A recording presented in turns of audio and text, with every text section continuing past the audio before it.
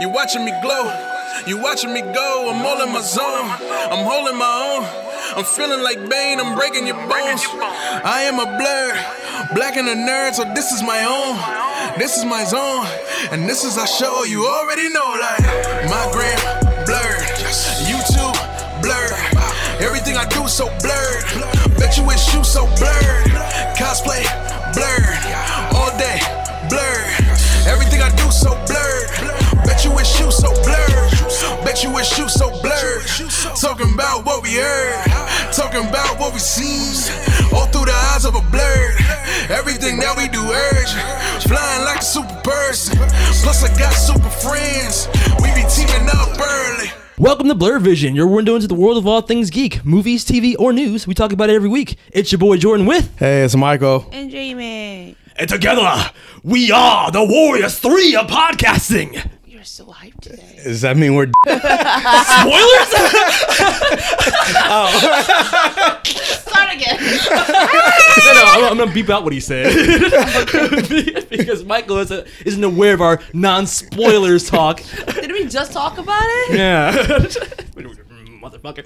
That's fine. People should know by now, though. If you're listening to Blur Vision, I mean, we're gonna spoil shit. Now, what we do here at Blur Vision is we give our thoughts on something first in our rating system, then we break it open for spoilers. So people get like a little 10 minutes of like our general opinions first. That's what we're gonna do today, though. We're gonna talk about Thor Ragnarok, Michael's most anticipated superhero movie of the year. Yes.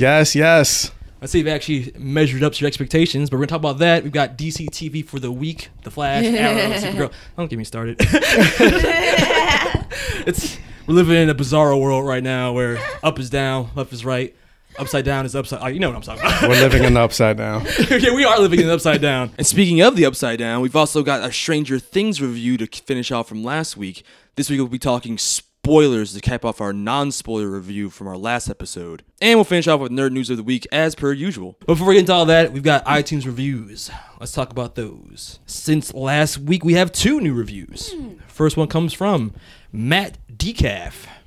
The subject is Perfect Vision and is a 5-star review. Matt says, most of my friends don't watch DC TV shows or understand Marvel movies as they don't know the comic storylines, but this podcast is something I get behind.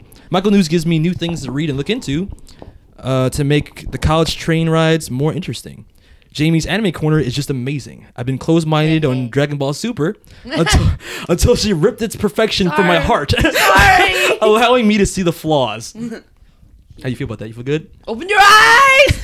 That ain't shit! Show you the light. Jamie's gonna shit on all your dreams. Don't.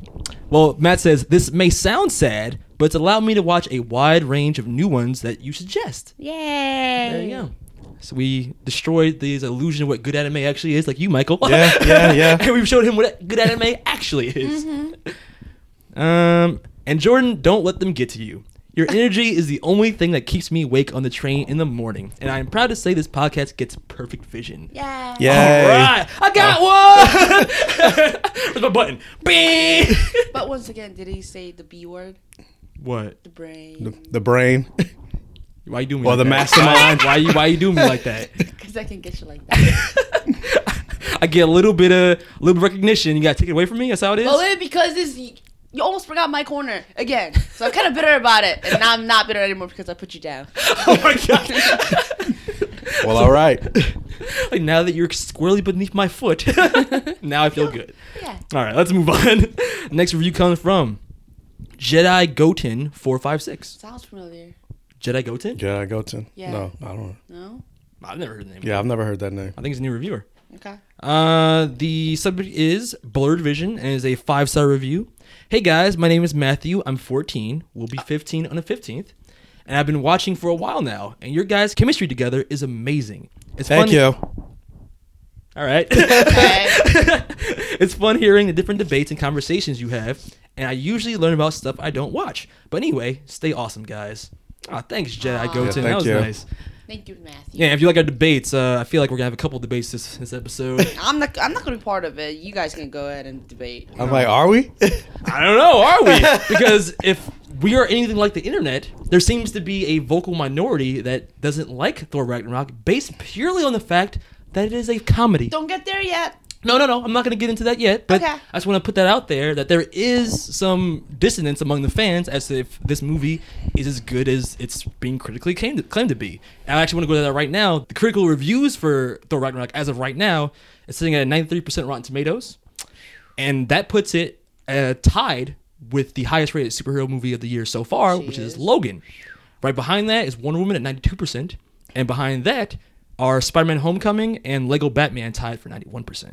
So it may drop a little bit lower since it just came out yesterday, since it's Saturday now. And it's funny because, like, even though during that list you didn't even mention Guardian, I feel like people forgot Guardian. Even though it made money, I think people just forgot about it.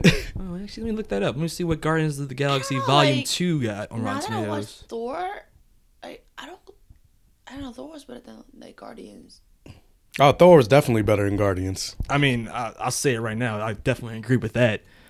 I mean, Guardians of the Galaxy Volume 2, though it's also a comedy, I would say, personally, I felt like a lot of the jokes in that movie were forced. And at the time, I think we even talked about that. Yeah.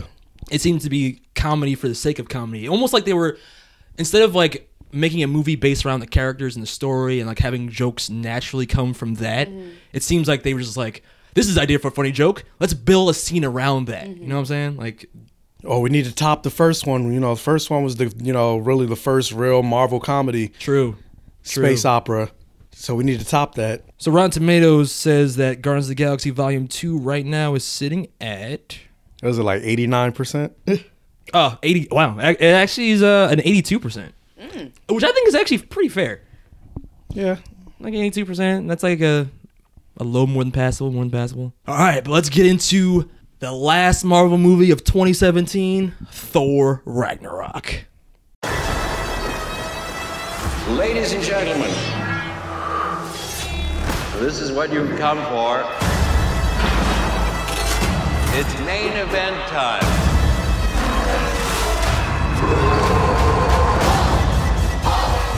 Oh, I've missed this. I'm putting together a team. This team of yours, has it got a name? Yeah, it's called the Revenges. Revenges? I mean, we don't have to have a name. We could have no name.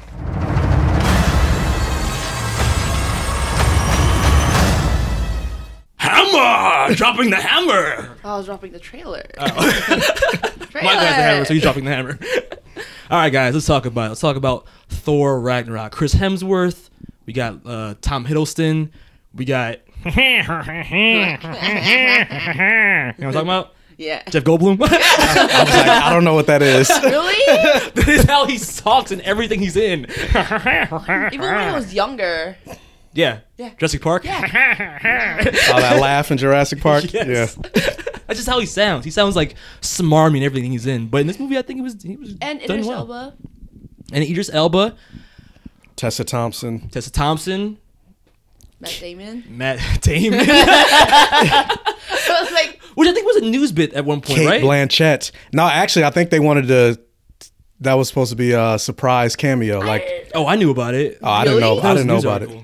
Yeah, I knew about it. I didn't know. But I didn't know, like, they said it was going to be in a funny scene in the beginning of Thor Ragnarok. So No, I seeing didn't him know. in it was Because even hilarious. reviewers didn't talk about it. It was like, oh, it's a surprise cameo in the movie that we can't talk about. Yeah, they didn't say exactly what he was going to be doing, but they said he was going to be in it. Oh, see, that I didn't. They didn't even say that. They would just say a surprise cameo. Oh, really? Yeah. Oh, see, I I spoiled didn't know myself. he was gonna be- I didn't know he was going to be that. Yeah, I didn't know he was going to be in it. All right, man. Let's talk about this. And I didn't notice it. I was like, why does he look? Is that Matt Damon? Exactly. But yeah, let's get into it. Let's give our overall thoughts. And for those that don't know the Blurred Vision rating system, I'll drop it right here. We here at Blurred Vision have a very simple rating system. It goes from poor vision to perfect vision. In the middle, there's passable, and then you have less than passable and more than passable. Let's go around table. Let's get our general thoughts first, non-spoilers as we do. And then afterwards, we'll break it open with full spoilers and go from there. So let's start with you, Jamie. Yeah, you. Yeah. How did you feel about Thor Ragnarok? Jordan, you started this podcast, well, this section by, saying how the minority of the population had complaints about this movie being comedy. Now, I won't lie. I was also kind of skeptical about this being being a comedy too. Mm-hmm. So like going in, I was thinking, like, I want to see how this is gonna unfold, but at the same time, because I vaguely know the comic book like plot lines. Like I don't know how they're gonna make, and also like a little don't cut it. No, I mythology. was gonna add to that, like making an end of the world scenario Exactly. into a comedy on paper is like. It's like, I don't That know could how go you're really gonna- wrong. Yeah, Yeah. exactly. So like I don't know how they're gonna do it, but I got in. Literally, the moment movie started, it was funny, and the thing is, the way everything unfolded, connected and reconnected, they did really good. Like not only that they somehow they didn't lighten the content, but still had a good messages about the personal growth. The plot line, moving forward as we're moving toward the beginning of the Infinity War, bonding, getting over trauma, like all that, like all the lessons that any movie or like any kind of media is supposed to have, they had it all. And the jokes were hilarious. Like they were just constant and they never felt forced. If anything, they felt very like improv. And I guess I have to give it Perfect Vision. It was fun. It Perfect was Vision. fun. Yeah, it was fun, but still they never lost any opportunity that they could make for like any kind of emotional scenes, any touching moment, or any kind of like anguished moment. Like they didn't lose them. So I want to add to that and just say that the improv moments, I think, were not only were they hilarious, but I really like the fact that a lot of the moments in the trailers were slightly different. In the slightly final film. or majorly. Yeah, or a completely different joke. Because it seemed like, well, those were things that were changed for the trailers to kind of throw people off the scent of certain things. But I think like just the fact that they had so many good improv lines that they could use some in the trailers to not spoil the ones used in the actual film Are you talking about the made name? those jokes hilarious. Huh? Are you talking about the joke about the name? Like we don't need to. Oh, the Yeah. I'll say that. Like the Revengers line in trailers where Thor immediately follows up with like, we don't have to have a name. When Tessa Thompson says the Revengers, Yeah. that joke is different in the final film, which That is was funnier. even funnier Way in the final funnier. film. Yeah, and it also keeps the thing where you're set up to be expecting the joke that you heard in the trailers, but it's even funnier when it kind of like goes against what your expectation was. Okay, so Michael, I want to go last. I want you to go next. Oh, you want to God. what? Really? Yeah. Because I want to hear what you guys think. Because like I said, granted, it's still a Perfect Vision, but my opinion changed. Well, you just gave up what you're rating it. I did. You're terrible. This podcast is terrible for you.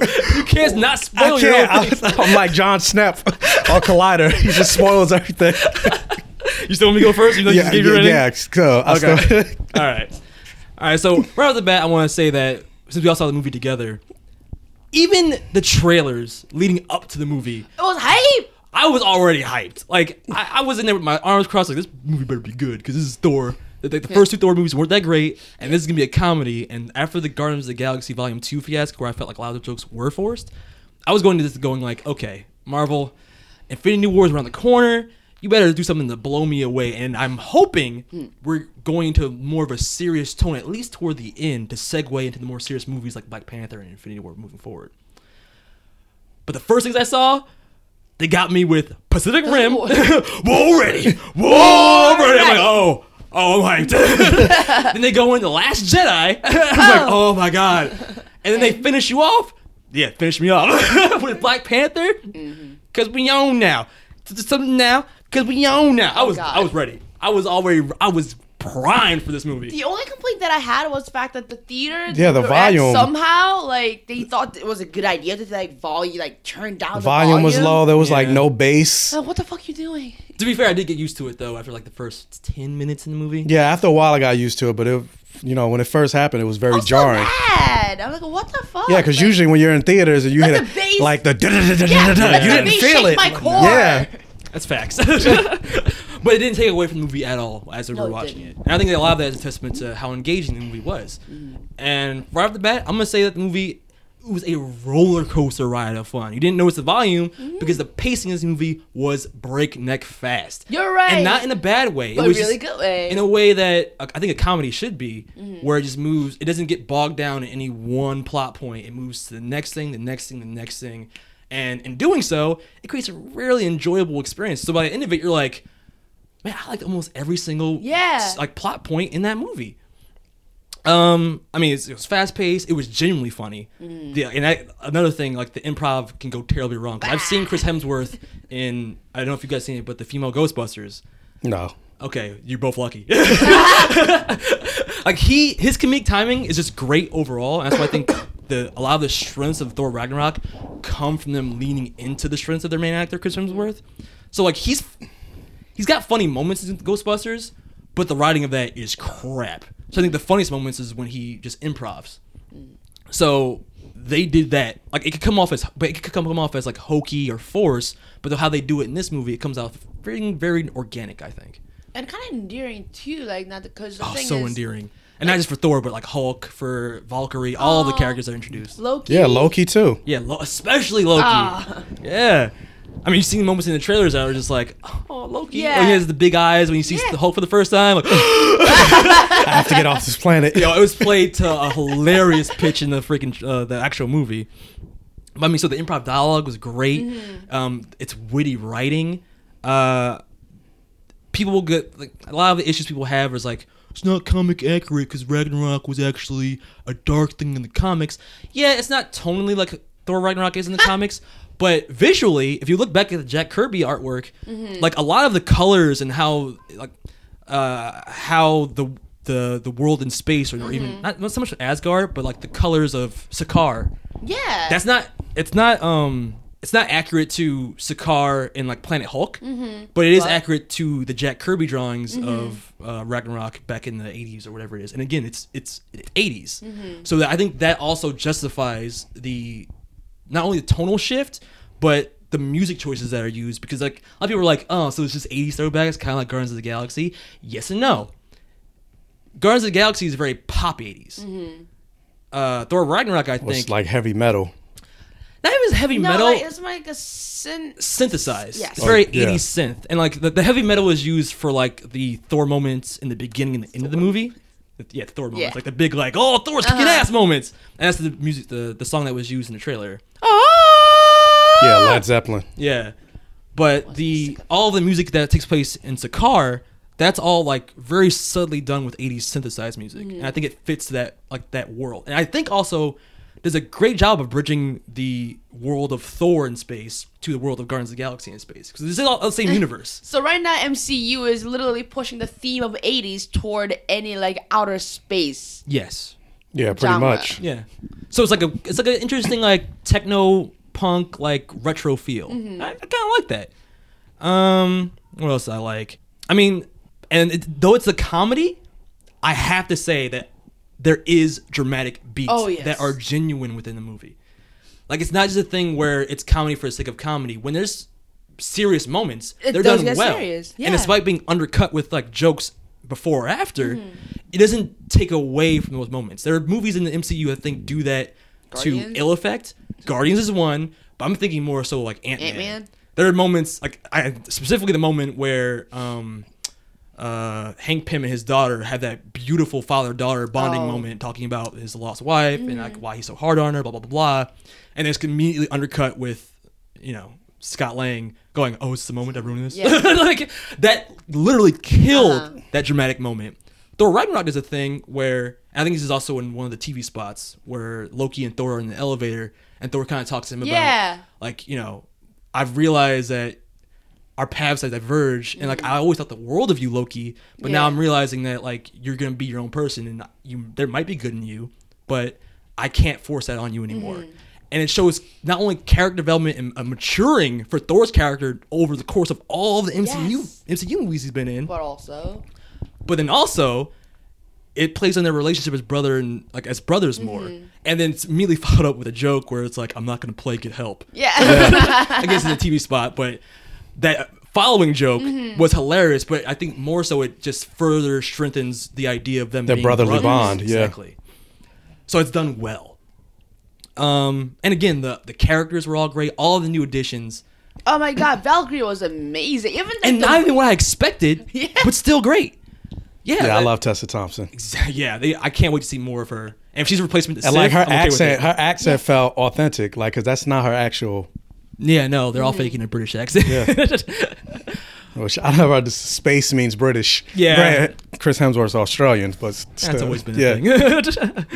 But yeah, all the characters that went, Odin, Loki, Tessa Thompson as Valkyrie, the Grandmaster, which I was also kind of worried about Jeff Goldblum, but he's great. Strange.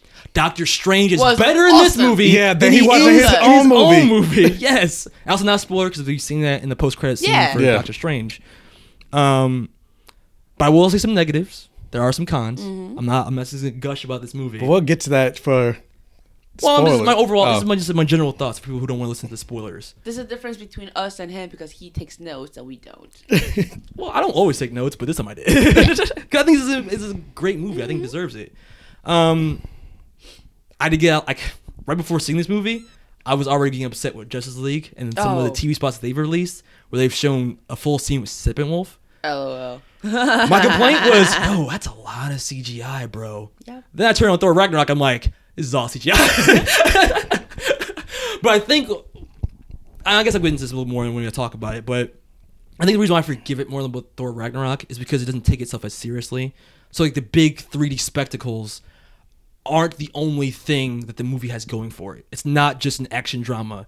It's these action scenes are to either further the story or to inform how, like, what these characters are, like, inform the strengths or weaknesses of these characters. So, for example, there's a big fight in the beginning that is a CGI fest with Thor, and he uses his hammer a lot. Now, it's a big CGI fest, but the point of the scene is he's very attached to his hammer. So even though it's like, okay, this is a big freaking CG spectacle, but at the end of it, the whole point of that scene is really just to kind of show the audience the connection that Thor has with the hammer and how important it is to him.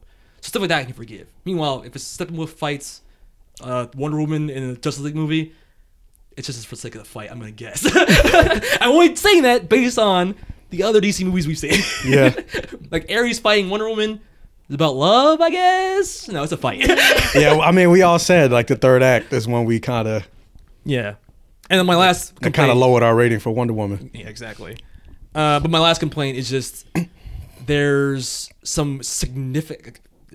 Talk ill of Thor Ragnarok if you want to for its tone choice of being a comedy, but there's a lot of violence in this movie, and there's some significant deaths that go unaddressed, completely unaddressed, and they're very important for the universe. So it's like, okay, I feel like there's a deleted scene or something that's missing here, but those are really just small nitpicks. Like, at the end of this movie, I had a blast. I don't think I've belly laughed so hard in a movie this entire year. Like, and that's saying something. Really? Yeah, really. Like, maybe Lego Batman was close, but no. There are moments in Thor Ragnarok where I was like, I kind of felt bad for the guy sitting to our left because I was just like, ha ha! Oh no, I became so black. Like, oh no, he did it. But yeah, man, Perfect Vision. I can't overstate that enough. Fun movie. All right, Michael, take it away. All right, since I already blew my load before giving any foreplay. Hey, you were right there, like, you put it in already? Whoa. Premature rating-lation. Rating-lation. Well, yeah, I already said I gave it a Perfect Vision. And yeah, this is my most anticipated comic book movie of the year. I'm not counting Star Wars, even though technically it's a comic book movie. Okay. But Star Wars is like my number one. But in terms of like Marvel, DC, all that stuff, it's definitely Thor Ragnarok. From like the premise, as soon as they said it was going to be a Thor Hulk buddy movie, I was in. Mr. Prediction Head. And so going into this movie, you know, I was hyped, you know, going to what you said, like, you know, they started with all the best trailers, even though kind of just because you guys are talking about, oh, these started with the best trailers. I looked over to you. I was like, yeah, but I'm kind of disappointed because of the volume. Like, I didn't feel the, like, it felt like I was watching this shit on YouTube. It was about TV volume. Yeah. So I was like, what the hell, man? I want to feel the pulse. The problem is in my head, like, I just hear it already. The soundtrack is in my own head, so I don't need it. So I mean that tempered temper my excitement just a little bit, not in Okay. terms of just the movie, but just the excitement level Okay. that I had. Like, oh, I'm finally ready to see Thor. But of course, the movie started, and I will say, actually, going back, when I found out, because like when I listened to all the reviews and stuff like that, when they just talking about how Thor was just a straight comedy and, you know, they were laughing from beginning to end, that kind of made me go, because I thought about Guardians, because they said the same thing about Guardians. Oh, it's a straight comedy. I was laughing. But then when I saw it, I was like, I didn't feel that way. Like, I felt like the jokes were forced. Yeah. Is this going to be another one of those? Because, yeah, truth of the matter is, technically speaking, ever since the first Guardians movie, it seems like every Marvel movie after that is trying to chase that. Yeah, trying to strike lightning twice with the And some are comedy. successful and some aren't. Yeah. So like Guardians 2.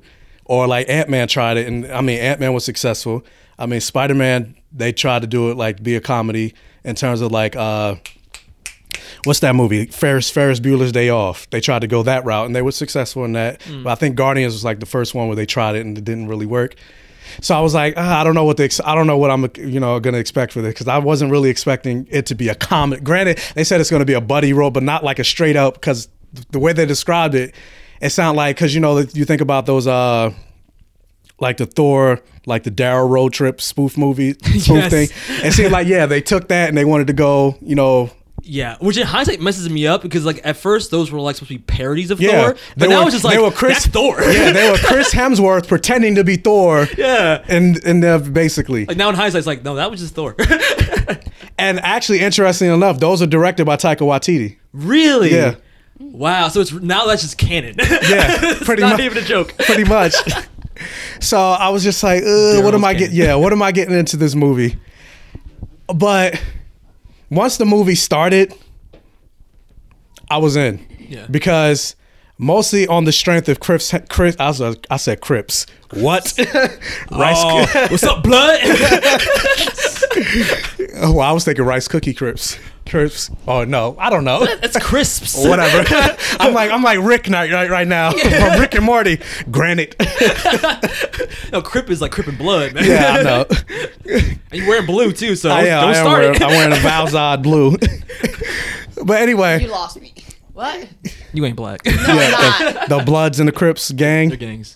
Yeah, they're gangs. Oh. Yeah. I think I've heard of it. And you were wearing red, so y'all need to have a fight right now. Anyway, but yeah, mostly based on the strength of Chris Hemsworth's comedic timing. He's like, oh, I know what you're thinking. You know, Thor is in the thing in the cage. What happened? Yeah. Like, so that's what drew me in automatically.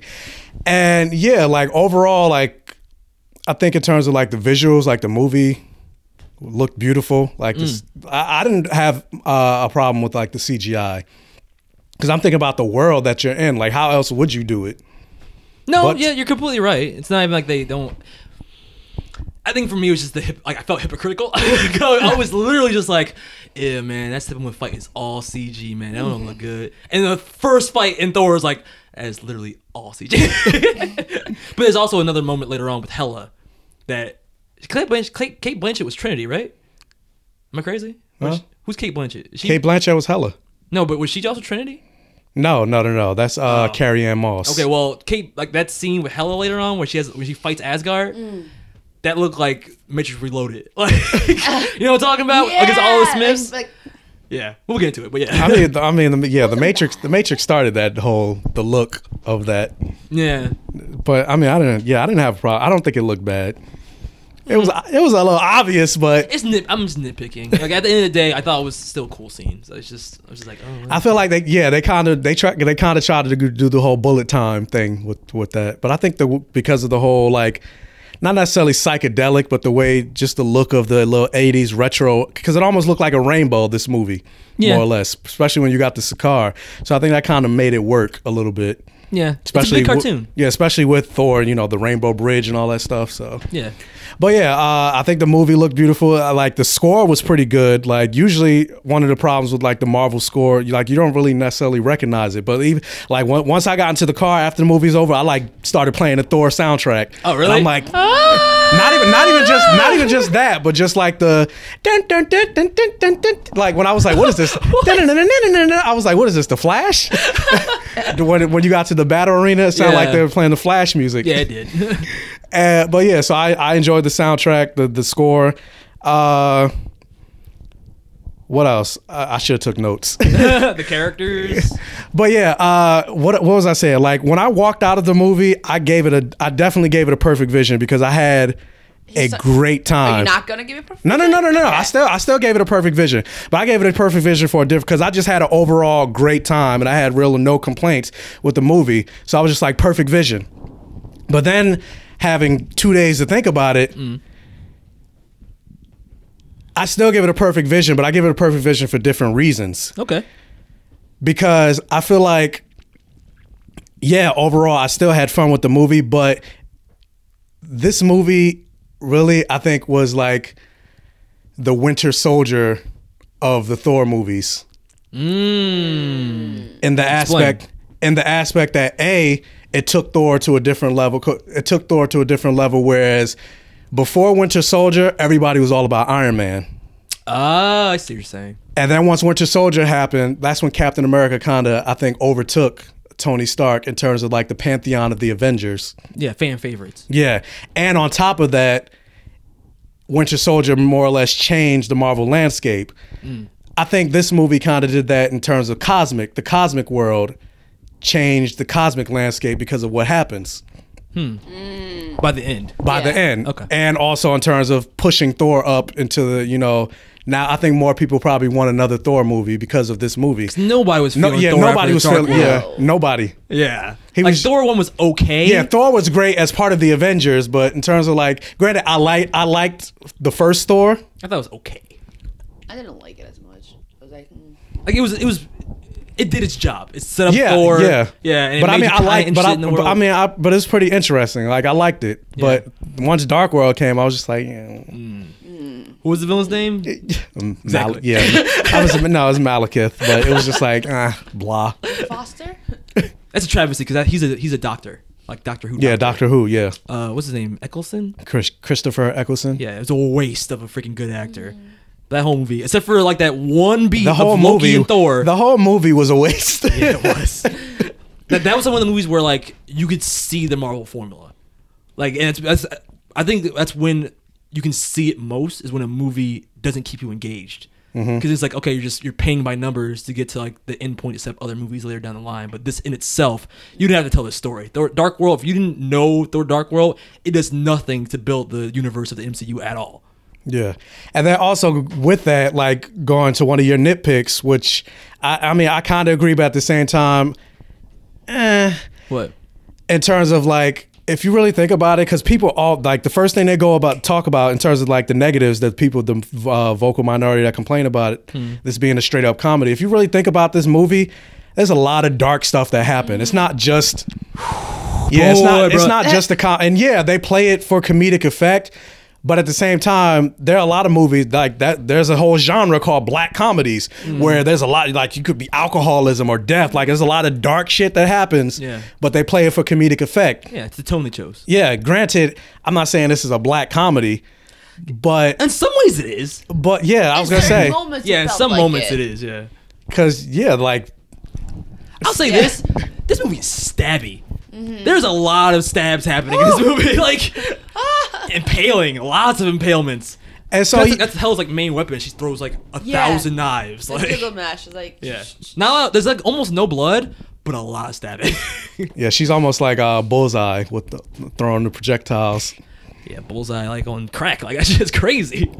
So I mean, yeah, you could make your like nitpicks of like I wish they took a more dramatic moment with that, but it's like if you think about like a black comedy, they don't do that. Like they play it for comedic effect, and that's essentially what this movie more or less did. Yeah. And it's funny enough, I'm glad I actually had 2 days process because I went back. I watched this morning.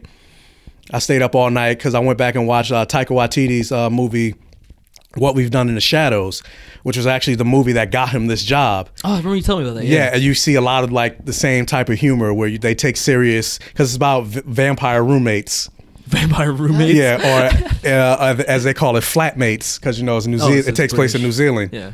New Zealand, not British. Oh, Australian. Wait, so is he Australian? What is he? He's New Zealand. Oh, wait, where is that? It's right New next Zealand? to. Yeah, it's right next to us. It's not. So Australia. No, it's No, no Australia's New Zealand. down Yeah, south. It's, I don't know geography. it's a separate. it's a It's separate island. European. It's a It's separate European island near. country. Like Australia's right here and New Zealand's like right here. Okay. But they're not. I was trying to But they're not identify- the same. is New Zealand down there or is it near? It's near Australia.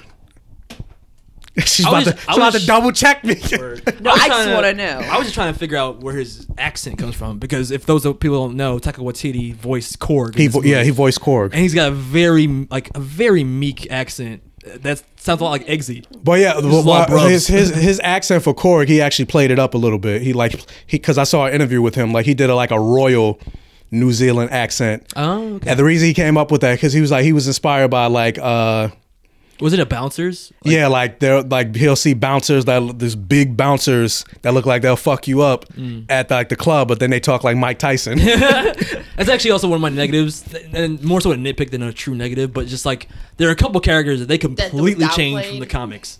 And if you're a fan of those characters, I don't know who is, but if you're a fan of like Korg and also Scourge, I feel like you'd be kind of disappointed in how they treated them.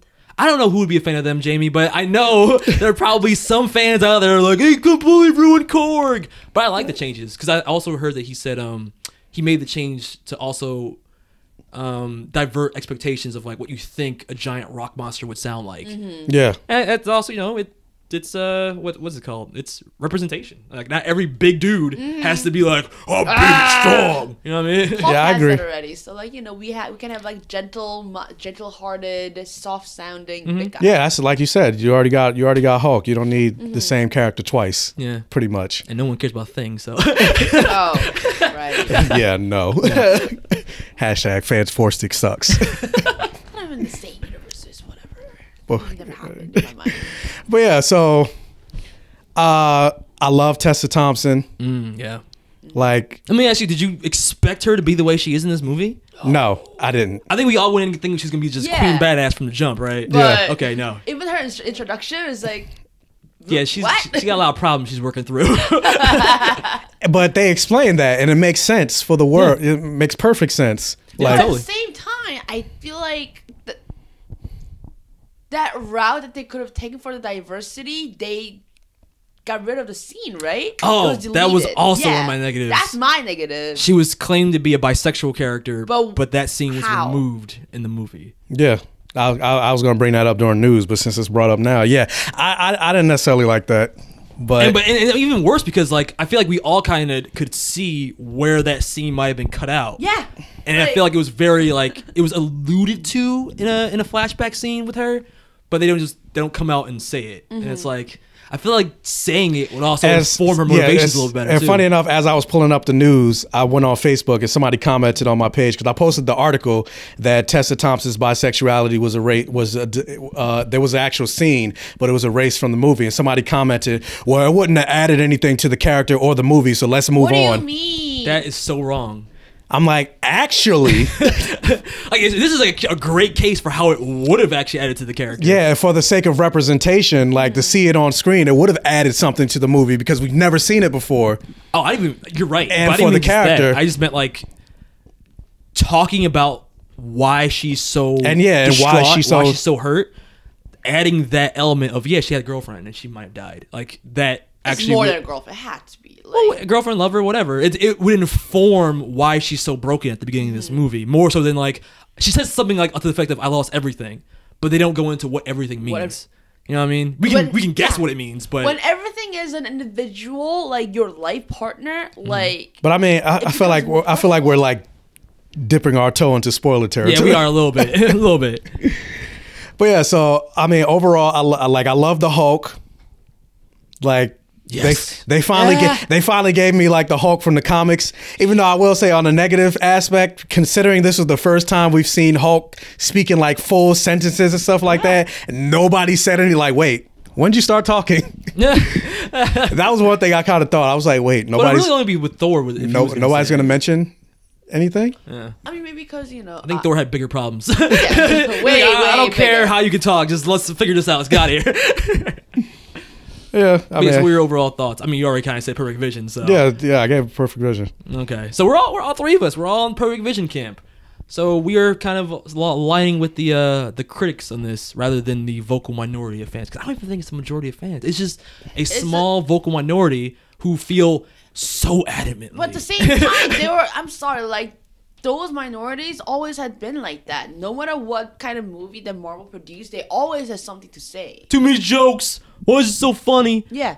And it's like, I think it does a lot. Like, taking Thor especially, they've tried to be serious twice. And they failed miserably. One was a moderate success. The other one was definitely a failure. So to take it into another direction, I think that's really like kind of like poking fun at yourself. Yeah. Like, okay, we hear your complaints. So let's make some of the jokes that we know you've all made about Thor, and let's embrace it. And beyond that, embracing what their main actor is good at. Yeah, that's what I was just about to say. Use your actor's strengths. Yeah, and it's not like it's a complete 180. Just like they've sprinkled in throughout all these movies that Thor, he's funny. Like, he has some comedic moments in all the movies. Just in this one, they just like the party scene on the Age of Ultron. Yeah, I mean, everything. Yeah. The first Avengers, like, you're all so petty and tiny. And tiny, yeah. Yeah, so they just went all the way with it. He's always been, like, the dude bro of the Avengers, so why not just go all the way with it? But yeah, let's talk about some spoilers. Let's get into it. Spoilers. Yeah. Let's kind of walk through some of the major, like, points of the movie, and we'll just kind of talk about how we felt about them, like, throughout. So the movie opens right away with the trailer. With the trailer scene of Thor in the cage. You might wonder why I'm here. Yeah, and it turns out he's talking to a skeleton in the cage. Yeah. How did you get here? Yeah, but it's cool because it opens with a joke, but it's also establishing where Thor's been since Age of Ultron. Apparently he's been looking for the gems. I didn't even say spoiler. Spoiler! Oh yes, my you did. God, spoilers! Yes, you did. We did. Yeah, we but said that. I didn't go, oh, spoilers! Make sure. Look at the iTunes description for where you want to skip ahead to the next section if you want to get spoiled. But they talk about where Thor's been. So he's been looking for the gems for the past 2 years. And by the end of his ventures, he's been captured by Surtur, who apparently is the one that will bring destruction to Ragnarok, which is he kind of saw in his dream in Age of Ultron. So, like I said, when it opens and it starts off with that really big CGI fest, like, did you guys enjoy that action scene? Because I'll be honest, I was taken aback because, like I said, I was already in my mind going, I just made fun of Justice League for being too CGI. No, you know what? I didn't mind it because not only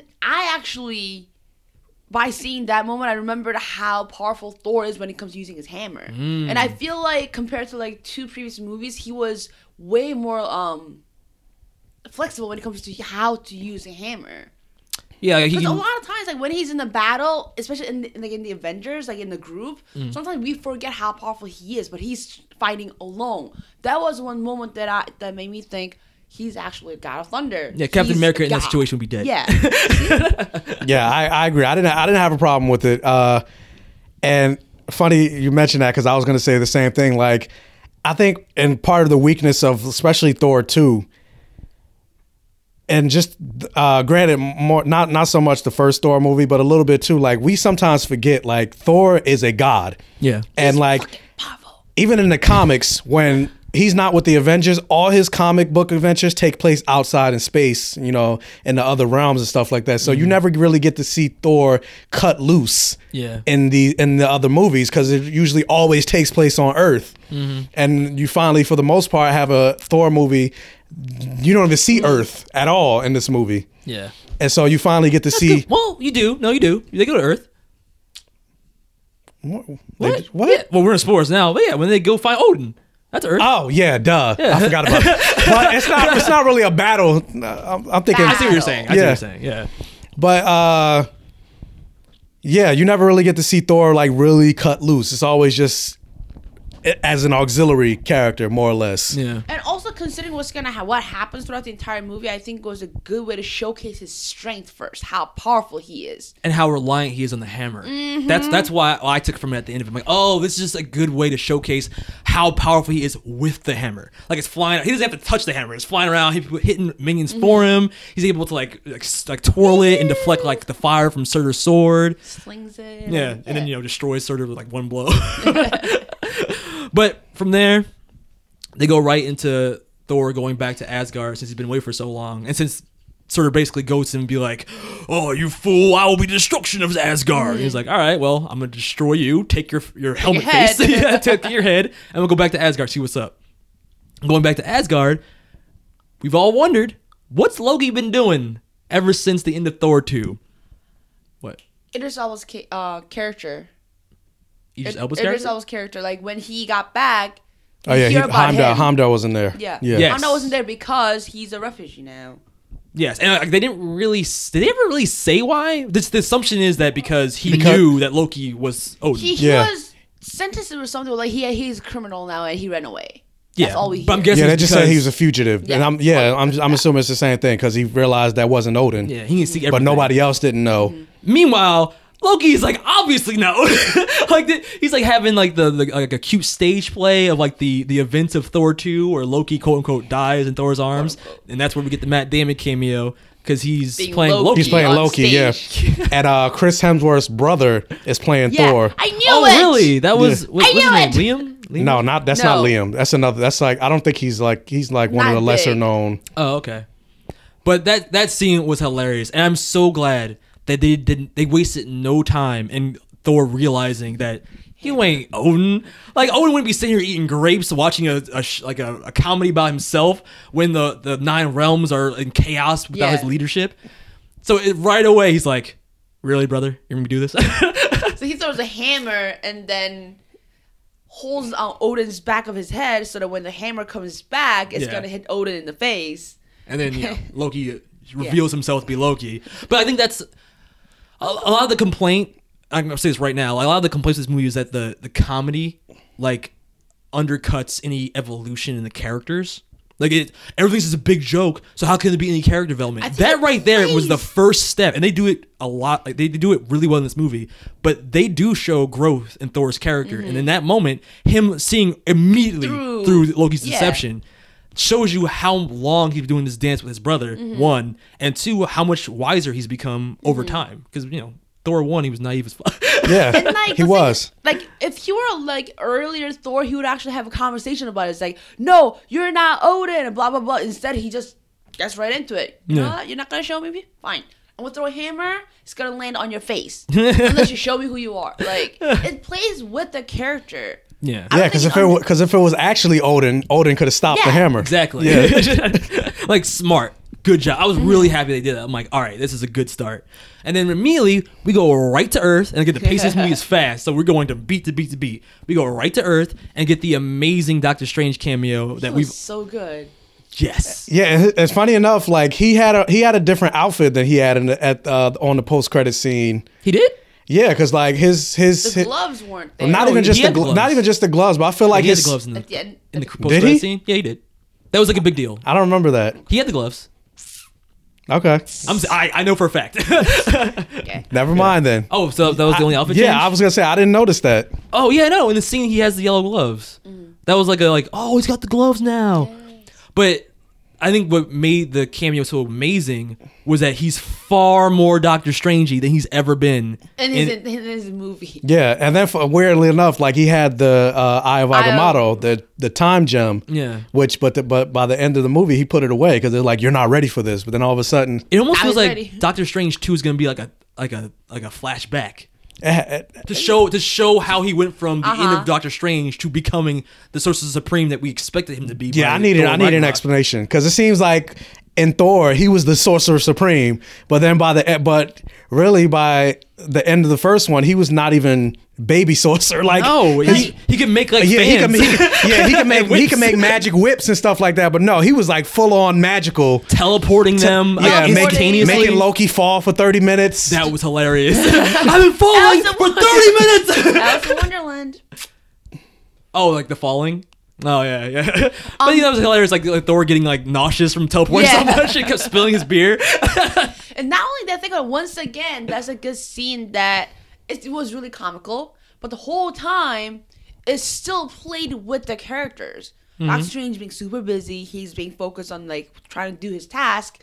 Thor's still very adamant about holding his beer and later on putting it down because eventually he has to give up his beer and trying to not trying to be macho because overall he's like, I can't do this, I'm getting really sick. And Loki, the first thing he says when he falls, he complains. That's the character. Yeah. That's what they do. And then as soon as Loki complains and Doctor Strange goes, okay, bye, he sends them away. Yeah, these aren't like just Random. like gags. They're organic jokes coming from the character. Like Doctor Strange is not just throwing out one-liners. Like deadbeat jokes. Like look at it. Like Yeah. Doctor Strange isn't like making jokes. Like he's literally just being himself. But then the situation happens to be funny. Exactly. It's like funny enough, I look at that situation and I look at Doctor Strange and it makes me go, God damn it, why couldn't we have gotten this in his movie?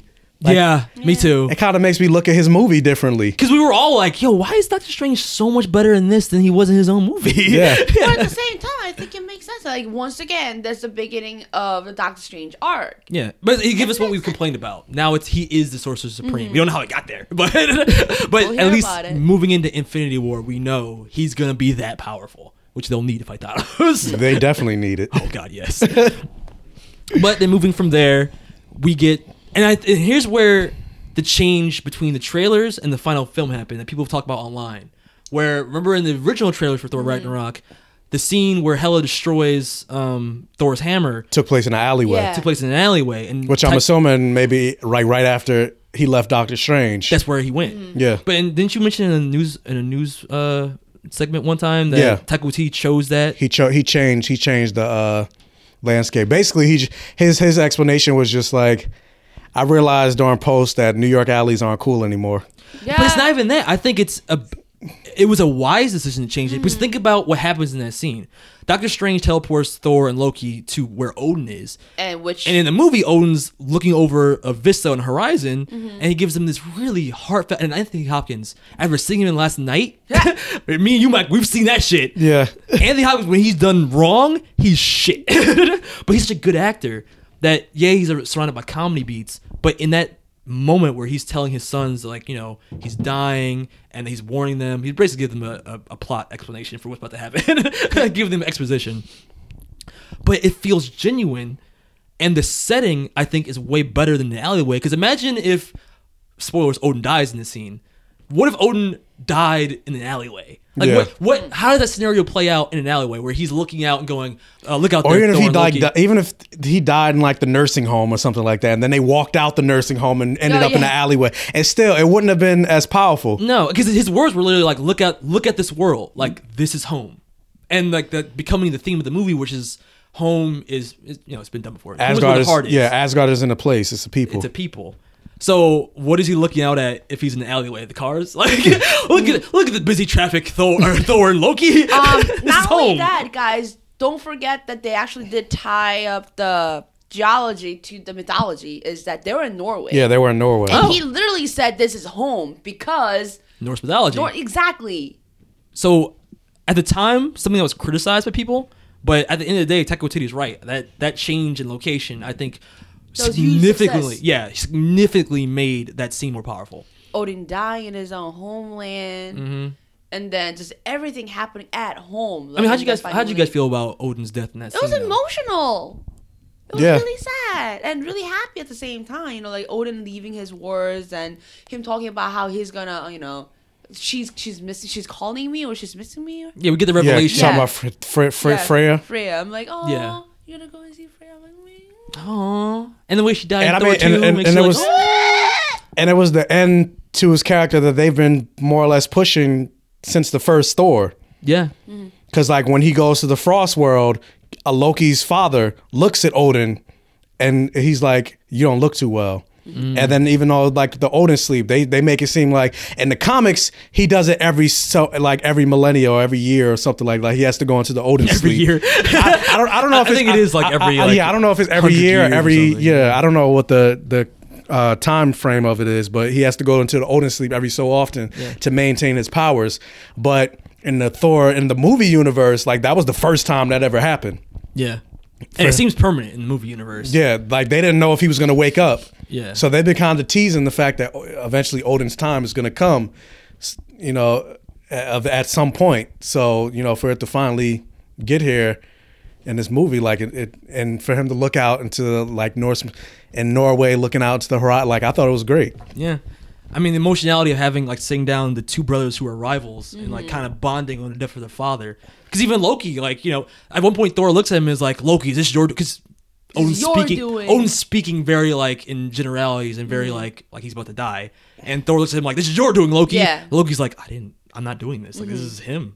So like, it's just I got like the feeling that they are brothers. They do care about each other and their father, even though Loki's a villain. Even Loki looks so like brokenhearted. Yeah. Loki, who claims that he hates his father. Yeah. But yeah, And he didn't but even you kill him. but Remember you we were already thinking know that like maybe he killed him. Like he didn't even. He literally put him away in this space that he thought was safe. But I mean, you already, even though Loki's a villain and he always says he hates his father, he like even says in the first movie, like the reason he did everything that he did was for his father's approval. Mm-hmm. He says that. So like everything he does, he just does it in a twisted way, but he does it for the approval of Odin. Yes. And that being said, in this movie, more than any other movie, we can sympathize with Loki because what Odin reveals to the two brothers is that everything that they know is basically a lie. Yeah. And that they had a sister, Hela, the goddess of death, who is truly the heir to the throne of Asgard. And it comes back later, but Loki like kind of communicates it to Thor and like, now you know how I felt. Like when everything you thought you knew is a lie, and it's a lie that was created by the person you admire the most, your father. Prince of Egypt? Yeah. It had shades of Prince of Egypt, yeah. But then in the next, after Odin's death, we get the appearance of Hela, which again I think looked cooler in the field. They would live in the alleyway. Hammer gets crushed. Immediately. That's the first move. And because they freaked out, Loki, Being a coward. as usual. He's like, help, help, help, help, help. But then in the middle of going back to Asgard, things get a little fucked up because, Yeah, being teleported through the rainbow beam bridge or whatever. They're work fighting out. with Hela, which is hilarious because they're flying through. She's chasing her, like the Terminator. They look back and like, oh shit, she's behind us. Like Loki, and I think again, Loki tries to fight her. Like it's not even like he's just like, fuck you, Thor. He attempts to help defend them, and he gets immediately tossed through the beam. Thor as well. Thor too. And that's how they end up with Sakaar. And because Loki went out first, he ends up going with Sakaar like weeks before Thor does. Yeah, I will say that's one of my gripes in terms of like the Loki character. What? I feel like they kind of not just downplay him, but they like severely like bitch him out in these movies. Oh yeah, he is not a force to be reckoned with. He's not. Like he's not. Granted, I know he's the god of mischief, and they play that up in all the movies that he's in. But Loki is like one of the most powerful sorcerers in the like he's almost like he fought Doctor Strange at one point and won. Nah, in this movie, Doctor Strange waved his ass away. Yeah. Like, get out of here. Like he's powerful enough to like defeat Doctor Strange, but it's like you don't see any of that in any of the movies. The only thing you really see is like he'll shapeshift, but in terms of like having magical ability, he has none. There could be like a Loki lose counter in the bottom of the screen because he takes so many L's in all the movies. Hulk, Valkyrie, Thor, Doctor Strange, like just name them. They've all gave him an L at some point. So that's one of my like. I would like to see a menacing Loki. Like I feel like we saw menacing Loki. And then Hulk broke him. Yeah, basically. Yeah, but we've never seen on that level. Like, not really. You want to see him being a sorcerer? Is Yeah. what you meant? Maybe we'll get some of that in the next movie if he ends up Being teaming a with sorcerer? Thanos. Not just a sorcerer, but if he teams up with Thanos, maybe Thanos will give him a little boost in power somehow. Who knows? Give him some of that Infinity Gem power. I doubt that they're gonna actually like team up. I mean, who knows? We'll talk about that by the end though with the post-credit scene. But so then we get the scenes with the Hela invading Asgard, and here's where what I thought my theory about the Warriors 3 becoming the Black Order was gonna happen. That was so fast. No, they get immediately destroyed. Yeah. Like literally immediately, within 10 seconds, dead. They don't even get dead. a word out edgewise No. before they're killed. The person who gets the most screen time is the Asian guy Yay! who gets it the worst. Yeah. It starts with the H. Hogan? Yeah, Is it Hogan? I think it's Hogan. He gets impaled the worst. I was kind of at first I was like, all right, Asian guy, he's not dead yet. And then how he dies is like, God. holy shit. So it's like we said, like it's not a bloody movie, and yeah, it's a comedy. But yeah, there's so death. that's what Zachary Levi was like. Shazam! Exactly. It's like y'all didn't do me like that. I'm out. I'm going to DC. Can't blame them because they did Warriors 3 dirty, and that is one of my complaints because they don't follow up with it. And Sif isn't even around. It's the Warriors 3 and Sif. I don't know But the Warriors 3 are killed. Sif is nowhere to be found, never mentioned. And Thor never once mentions that the Warriors 3 are killed. And they're like his best friends. Yeah. Doesn't know? Doesn't know. By the time at the end of the movie happens and they're all in a ship with everybody in Asgard, spoilers, you would think you'd be like, hey, where's Hogan in them? Like, ooh. How about that? See, what happened was... I agree. Yeah, right? Huh. But then we also get some more character development with Scourge. And that's another departure from the comics because I don't know how you guys felt about it, but like, you know, Scourge is like the most loyal like henchman to the to Hela. Or no, to the Enchantress. No, Enchantress. Enchantress. Yeah. Not to be confused with DC. Suicide Squad Enchantress. Not that one. Not that. Jesus Christ, not that God. one. But yeah, so it's just odd that they decided to make. I mean, he's more humanized because you can see every scene he's in. It's not even like it's like unclear. You can see the confliction on his face of like, Yeah, man, played awesomely by Carl Urban. Yeah, it was like I don't want to do this, but she will kill me. So let me try. So like I don't know. How'd you guys feel about Scourge's character? They kind of made him the Finn of the movie. He's like, I'm just a janitor. Yeah, kind of. Did you mind changes? I don't know how many Scourge fans are out there, but Yeah, I was gonna say I don't really know much about about Scourge, him, so I don't care. he's just like he's just a big minion. Okay. That's essentially what he was. He was the Okay. minion to the Enchantress. Yeah. But I don't, in terms of like his mythology and the backstory and how important he might be to Amora, that's her name. I don't know. I don't know nothing about it. They just made him more of a good guy. They MCU'd him a little bit and gave him some redemption. Yeah, they made him a little bit redemptive. The redemption arc. Yeah. Yes. I didn't mind it, and I did like the redemption arc they put him on. But moving forward, so we got Hela taking over Asgard, and we get the scenes with Thor and Loki on Sakaar. And I think this is where the movie really takes. Like I was already on board with this movie, but when they get to Sakaar, that's where I'm like, this is awesome. Because going into this, I thought this was gonna be 50% Hulk, 50% Thor. I had always said like the Thor and all the other movies, the best parts are the parts that don't involve Thor, like the other characters more so. But like, I was afraid that Hulk was going to completely steal the show. But they balance Hulk very well. He probably gets as much screen time as Loki. You know what I mean? So it's not like it's a complete Hulk show. Yeah. Yeah. You have something to say? Valkyrie. Well, in essence, it does become very much a team movie because when they actually and before they even get to the arena scene, Exactly. That's why I meant. It's like introduction of Valkyrie. yeah, the introduction of Valkyrie, where she walks out of the ship. I like her. Thor gets attacked by a bunch of like minions of Scavengers. Scavengers. Like Valkyrie's ship lands. She walks out. Hey. He's mine. She's And one step she off the was ship. drinking She was something drinking. Yeah, she in was a bottle. drinking, And yeah. she throws a bottle like, hey, he's mine. Step 1. Step 2, falls off. Yeah. Because she's so drunk. Like I was genuinely like, funny. And part of me was like, is she fake? Is she faking to like make it seem like No. to lower their expectations? Like, oh, it's just a girl. We're gonna fuck her. I'm like, no, She was drunk. Yeah, she was Even drunk. after the fall, she gets up, but even the way she's getting up, she's still drunk. She's like, hey, I said it's mine. But a very clever, like, I love the weird gauntlet she had that controlled the that she was ship. connected to the ship. Yeah. It was like almost like a mecha scene. Like it was dope. Like I was like, oh, that's cool. Pacific Rim, yeah. Oh, already. Already. But she captures Thor using like this neural That like, was inhibitor funny. thing, which is kind of like what Obadiah Man. Stane used against Iron Man in the first movie, Mm-hmm. where it shuts down your neural impulses. But it kind of made me go, which I justified it later on. But I was like, he's the god of thunder, yet he's being taken down by electricity. How does that work? That's what you said too, right, Jamie? It was electricity, but I saw it science. as if you saw his skin, like whenever she used it, it was like veins in his like under his skin, which is like what Tony Stark happened to him. And what it was is shutting down his neural synapses, which are electrical impulses. Exactly. That I was gonna say. Neurons communicate through electricity. So if anything, that device has to involve some sort of electricity. Exactly. But the way I justified it is like he couldn't control his like full power yet. Like he couldn't really access.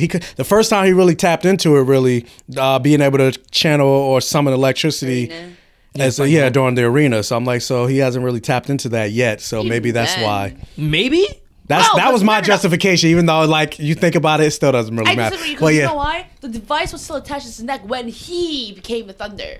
True. Oh yeah, it's true. I just saw it as It doesn't break? How? it's not just electricity. It's like on a biological level. It was shutting him down. Like if you're any kind of biological being, I assume something like that would shut down your ability to move. I guess that's how I saw it. Biological taser. I guess. Taser, you said. Yeah, biological taser. I don't know science. I'm just saying. That's how I rationalized it. But then you get the scene where he gets his hair cut. Oh my god! It was a Stan Lee cameo. Don't cut my Well, no, hair. before- You dare cut my hair. Oh, the ride. the ride, Willy the ride. Wonka. Oh, the Willy Wonka scene where Yeah. he's being introduced to the world of the Grandmaster and such. And they make it seem like the Grandmaster's like this evil guy. So then they're like, "You're about to meet the Grandmaster in 5, 4." He's like, "Ah!" His girl scream. That was it. Yeah, but the Grandmaster, I loved Jeff Goldblum's portrayal of the character, and I think he stole the scene whenever he was in it. Yes. But his portrayal of the character was like a non-villain. Like he would do really sinister things, like melting somebody. melting with a and they'd be staff. like, "What?" oh, Yeah. but he was like, ew, oh, gross, oh, it's everywhere. kind of Hell. like Samuel L. Jackson and Kingsman. Yeah, that's a good comparison. Yeah, The lava. It made him like, even though he was a villain, he didn't feel like the main threat. It didn't take away from Hela as the main villain of the movie because you still felt like he had some endearing qualities to him, even though he was an asshole. But yeah, the haircutting scene with Stan Lee as a cameo. I am the god of thunder. You will not touch my hair. Please, sir, don't cut my hair. Don't move. I can't guarantee anything. It's like the device that he uses for haircut is like It looked like a probing device. blender. yeah. Looks like a blender. It's like More realistic than Medusa getting her haircut. I'll say that much. That shit was stupid. God. And at least you laughed during that moment. Like with the Medusa thing, you're just like, "What is happening?" That was played as like a real dramatic, like almost like a rape scene. It was so dramatic. yeah, but it's just like I don't feel anything. Yeah, I'm like, this is dumb. And I will talk about that at the end, but that's a good indicator of like when you go for a certain tone and achieve it, as long as it's a good movie, that's what you have to judge it on. But if you go for a darker tone and miss it completely, Yikes. you gotta judge on that. You know what I mean? You can't judge a movie on what tone it should have, because it's whatever tone it chooses, the tone it should have. But you have to base it on the quality of the movie itself. Like you can argue, like, for example, Thor Ragnarok. Yeah, it's about the end of the world, but it plays a comedy. That'd be like judging. What's that Seth Rogen movie with This Is the End? Yeah, this is the end. Like if you were to say This Is the End is a bad movie Yeah. purely because it's based on the Christian apocalypse, Yeah. but it's a comedy. You know what I mean? Yeah, it's an apocalypse, but that's the tone they chose. You have to judge it on that merit. yeah, I didn't see that. Oh, you didn't see it? No, I have the Blu-ray. God damn it, Michael. Everything. God damn it. It's a trend with me. Yeah. But then we get some more characterization moments with introduce the Korg. Korg is I like Korg a lot as a character, even though he's nothing like the comic. And then Meek- even going with that, like we talked about the bi erasure from Tessa Thompson and Valkyrie. Like Korg's gay in the comics, but they don't. Oh. They don't, like one of his lovers is one of his like prison mates. Like that's on Scar. Yeah, they don't touch on that at all. They do throw in some cameos from Planet Hulk, because they also have Meek, who is nothing like Yeah, that there's nothing like at all. at all. But, you know, he's in there. So I was like, oh, remember Planet Hulk, guys? Remember that? But the Hulk versus Thor fight happens basically the way I assumed it was going to happen, like in the trailer. What's up? What about that emotional exchange between Loki and Thor? Thank you for bringing that up. Yes, that is one of the first moments that kind of plays on their evolving dynamic as brothers. And I love the set they do in that scene with Loki visiting him in the prison cell, because Thor knows Loki's gimmicks at this point, so he throws rocks at Loki knowing he's a hologram or like a illusion or whatever. And just to tie it with the end, by the end of the movie, like to show that Loki's changed at least somewhat, and somewhat has an arc. When he throws a rock at Loki at the end, Loki catches it and says like, "I'm here." I'm like, oh, like it's a small moment, and yeah, it's played for comedy. Even in that scene in the prison, it's played for comedy because he keeps throwing him, he keeps chucking at Loki while he's It's like talking. stomach, chest, and face. He's like, "Are you gonna say something? I'm trying to get us out of here." Doing what Loki does, trying to think of like a way to take over Sakaar and like dethrone the Grandmaster. Yeah. But it shows like there's some real like character evolution for these people or for these characters. which I really liked. Like, how did you feel? How did you guys feel about that scene with Loki? Oh, no, I think it went really well. Is the fact that it shows how much, because overall, like originally Loki and Thor, well, Loki sees Thor being carried in front of the Grandmaster, and Loki pretends he doesn't know him at all, so that he can survive. So just the fact that him showing up to Thor when he's getting ready for the battle, like that itself made me go, okay, he wants to talk. And then even then, like it just shows the relationship of Thor and Loki that we know is that Loki always looks out for himself first, and Thor is never happy with how Loki behaves, how he never cares for like his brother, which is Thor, or like his home, which is about to get destroyed. So like Thor's sulking, Loki is trying to justify what he did, and he's trying to like communicate the plan, but Thor doesn't listen. Like I think, and that's what he's telling him. Like, this is how I felt when I learned everything I knew was a lie. And then I don't know. I just liked it. Was short. It was short. I think it still also had a helped to make comical- the two characters understand each other a little better. Yeah, because that was a kind of running theme throughout for the most part. Where Loki's like, "Now you know how I feel." Even going to the part where where Hulk does the same thing to Thor in terms of the bashing. Hulk's like, yes! Now you know how I feel. And that's pretty much like a running theme between them, like Loki and Thor, like more or less, not necessarily switching roles, but getting somewhat of a better understanding of each other. Yeah. And yeah, there's comedy sparse throughout, but that's real. That's a real, like, evolving character development.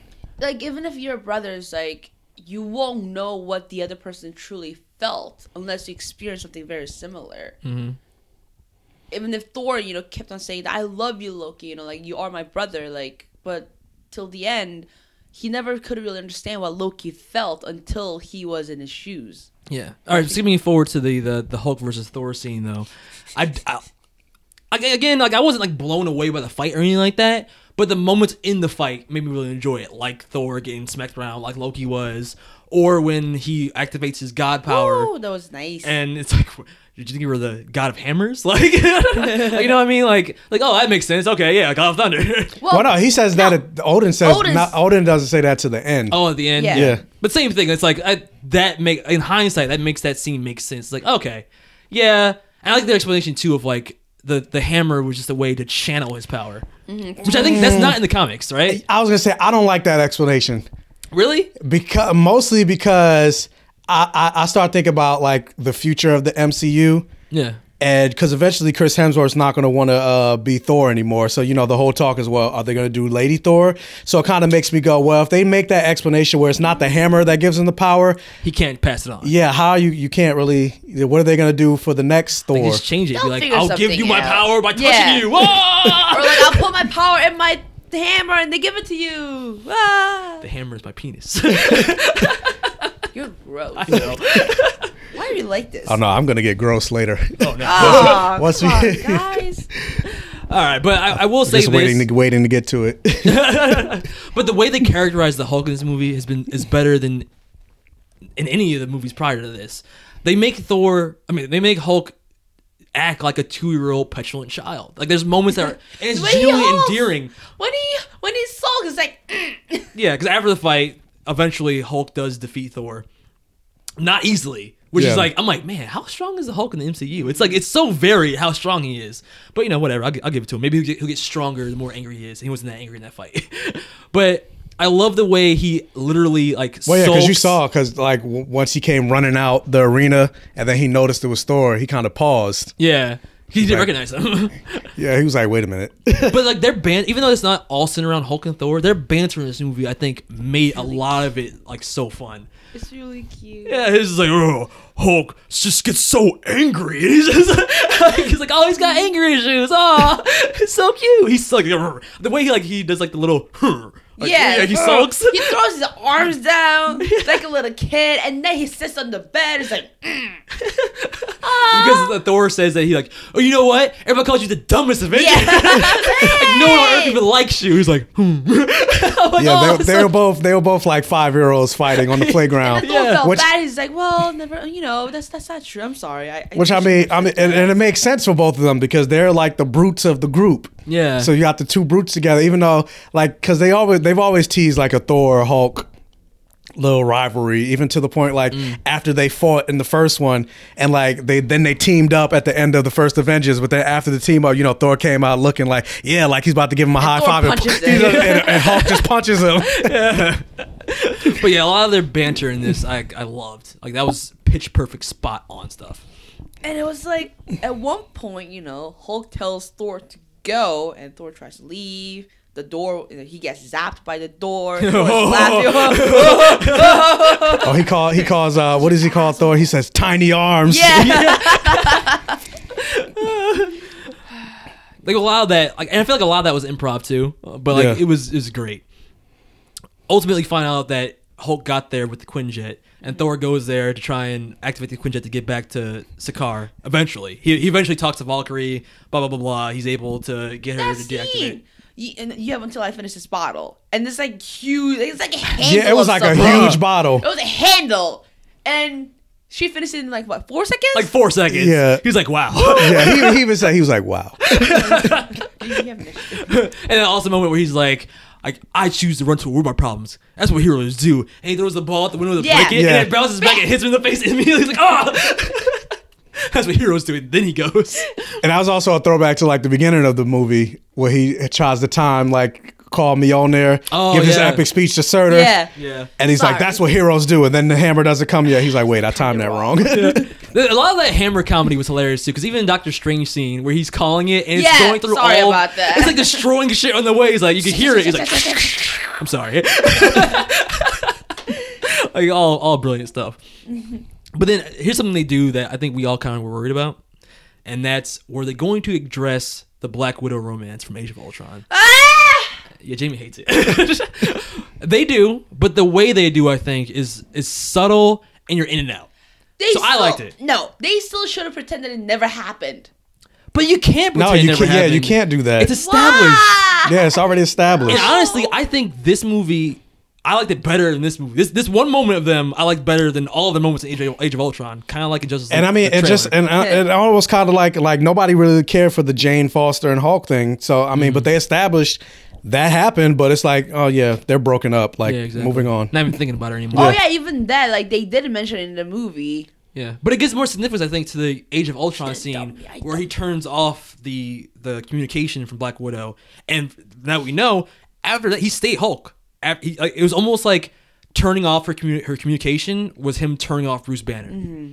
So in this movie, once he sees, because Thor actually turns it on again, once he sees Black Widow's face, he it's like Bruce Banner struggling to get control of Hulk back. It's like, no, Banner, no! And he becomes Banner again. Because overall, like he doesn't want to be Banner because he doesn't want to face all that emotion. Exactly. Because Hulk doesn't like it. Oh yes, Hulk does feel emotion, but in a very like instinctual level, and that's all he feels. A very primitive level. Yeah, not a complex level of like longing, love, insecurity. Mm-hmm. Hulk genuinely has feelings that get hurt. That's why he's so angry. Yeah, I mean, Hulk have emotional problems. Yeah, he even mentioned like, because Thor was like, "Why don't you go back to Earth?" He was like, "I don't want the Earth hate the Hulk." But when Banner comes back, I love, again, even with Banner and Thor, their dynamic is also hilarious because Banner's a little bit weird after being Hulk for 2 years, which makes it all hilarious. Yeah. Maybe I've been a monster for 2 years though. But I love the fact that when Thor's talking to the Hulk to try and convince Hulk to help him, he's like, I always like Banner. I mean, I always like the Hulk the best. Like, who cares about Banner? It's like, oh, science. Yeah. And when he's Banner, he's like, I always like Banner the best. Who cares about Where's the Hulk? Hulk? Like, oh, I'm strong, whatever. I'm like, oh, you need to pussy this motherfucker. Yeah. Trying to play both sides. But yeah, so just skipping forward. We missed the shirtless scene. Yeah, Oh we did. How god, dare the you? shirtless scene. How dare you? You really want to talk about how Yes! Yes. they lingered on his body, man? Yes! Y'all both were like, oh my god, he's so hot. I needed some tissue because I was leaking. It was worth it. It was Chris great. Hemsworth is a very strong man. Yeah, He's got abs on abs. I was like, if I was his wife, when he's not working, like his dick would stay in my mouth. Whoa! like a baby pacifier. Oh my god! All right. Okay. I don't have a segue from that, but How do we? Yeah, Jordan, you have great segues. Let's see how you segue that. I got nothing for that. I don't even. Quickly. But from there, they. Oh God. That's in my mind now. That's what Thor says. The Hulk was like, that's in my brain now forever. Oh yeah, that's me too. I think a little shop. You know, Little Shop of Horrors when he first bleeds. Oh yeah, And then when he has the blood. Audrey- It's like. That's what I was that thinking. scene too, like it's confirmed the Hulk has a big dick. Yeah, because Hulk's not wearing Very, pants, and he walks very. by Thor, and he's like, "That's in my brain forever now." Oh no! I mean, but you would think like when he hulks out, everything has to grow, right? It's gotta be proportional, right? Yeah, it's got to be proportional. But apparently, even the way he hangs, apparently is that. God. big. All right, let's move on. But yeah, they put together the team, the Revengers, as they were. But then you get a little bit of backstory. This is why I feel like they shortchanged some of Valkyrie's backstory. Because Loki's able to delve into Valkyrie's memories, and you see that Hela had faced the Valkyries in ages past or whatever, before the Asgard as we know it. Yeah, because there was a point she said that Hela was almost about to escape. Yeah. And so Odin sent all the Valkyries to whatever dimension she was in, which I'm assuming is hell, but they didn't really mention it. Yeah. But she was going to escape, and so they sent the Valkyries there to try to keep her in, detain her. Mm-hmm. And she ended up pretty much slaughtering basically all of them except for her. Yeah, and there's a moment where what people say is the Valkyrie from the comics jumps in front of the Valkyrie in the MCU, and she dies instead of Valkyrie. And it's like it's all in slow motion. You can see her expression change. Technically speaking, they're all Valkyries. So yeah, but the white Valkyrie. Yeah. So our guess is that Valkyrie was her lover, and that's why when she says like she lost everything, she's referring. Well, to her yeah, love, I actually read it's not no, that was her lover. that was her lover. Yeah, Tessa Thompson said it herself. You like, can see it in the yeah, scene. that was her lover. They just didn't Yeah. address it, but yeah, to cut it out, I think it was a disservice to her character, but whatever. Yeah, I agree. Yeah. Talk about the service of characters, though. What were you gonna say? I was gonna say the scene because I was gonna bring it up during news, but the scene that they actually cut didn't have to do with her, like the Valkyrie lover. Oh, really? The scene that they actually cut that showed that she was bisexual was gonna be her on Sakaar. Just flirting with somebody? No, they were gonna actually show like I guess when the Hulk tries or Thor tries to come to her to seek for help, you would have saw like a woman leaving her bed. Ah, okay. While her being all drunk and shit. So also subtle. Yeah. Okay, all right. Not what I thought, but still. But I mean, that's not even that subtle though. A woman's leaving her bed. It just means you just. It's more subtle than her just being like, I'm bi. Yeah. You know what I mean? But speaking of the service characters, we haven't really talked about him, but Idris Elba as Heimdall is running around saving the civilians of Asgard while all of this is happening. And I mean, on one hand, he's got more to do in this movie than he has in any of the other Thor movies. Well, on the other hand, he doesn't. Yeah, on the other hand, he doesn't have much to do. Well, on the other hand, it could be worse. He could be more than Warriors 3. Yeah. So at least he's got a job. So I didn't really mind how they use it because he did get a few badass moments with his sword, and he was very important to the in victory. But I always wish he's Idris Elba. Yeah, of course. I definitely always wish they would use him more, especially considering his power set. Mm-hmm. It's like you could see everything. So it's like, hey, bro, I'm looking for the Infinity Stones. Like, you want to help me out? Exactly. Like, let's go on a road trip together. But ultimately, they do get back to Asgard, the whole team, including Loki. And there's that great moment in the elevator that is undercut by the get help scene, which was also genuinely hilarious because you've seen that trope done a million times in movies, but I've never seen someone toss the person. Like, he literally picked him up and threw him like a bowling ball. Yeah. Loki was it's like wait, what? Loki was like, do we have to always do it that way? Can I throw you? It was like, you could try, but you can't. It's like, it's embarrassing. He's like, not for me. But there's a moment where, like always, and we always wait for Loki to be a shark he is, to betray Thor. He tries to, but Thor, having now grown a little bit as a character, immediately sees through it and actually gets the one over on Loki by the end. Yeah.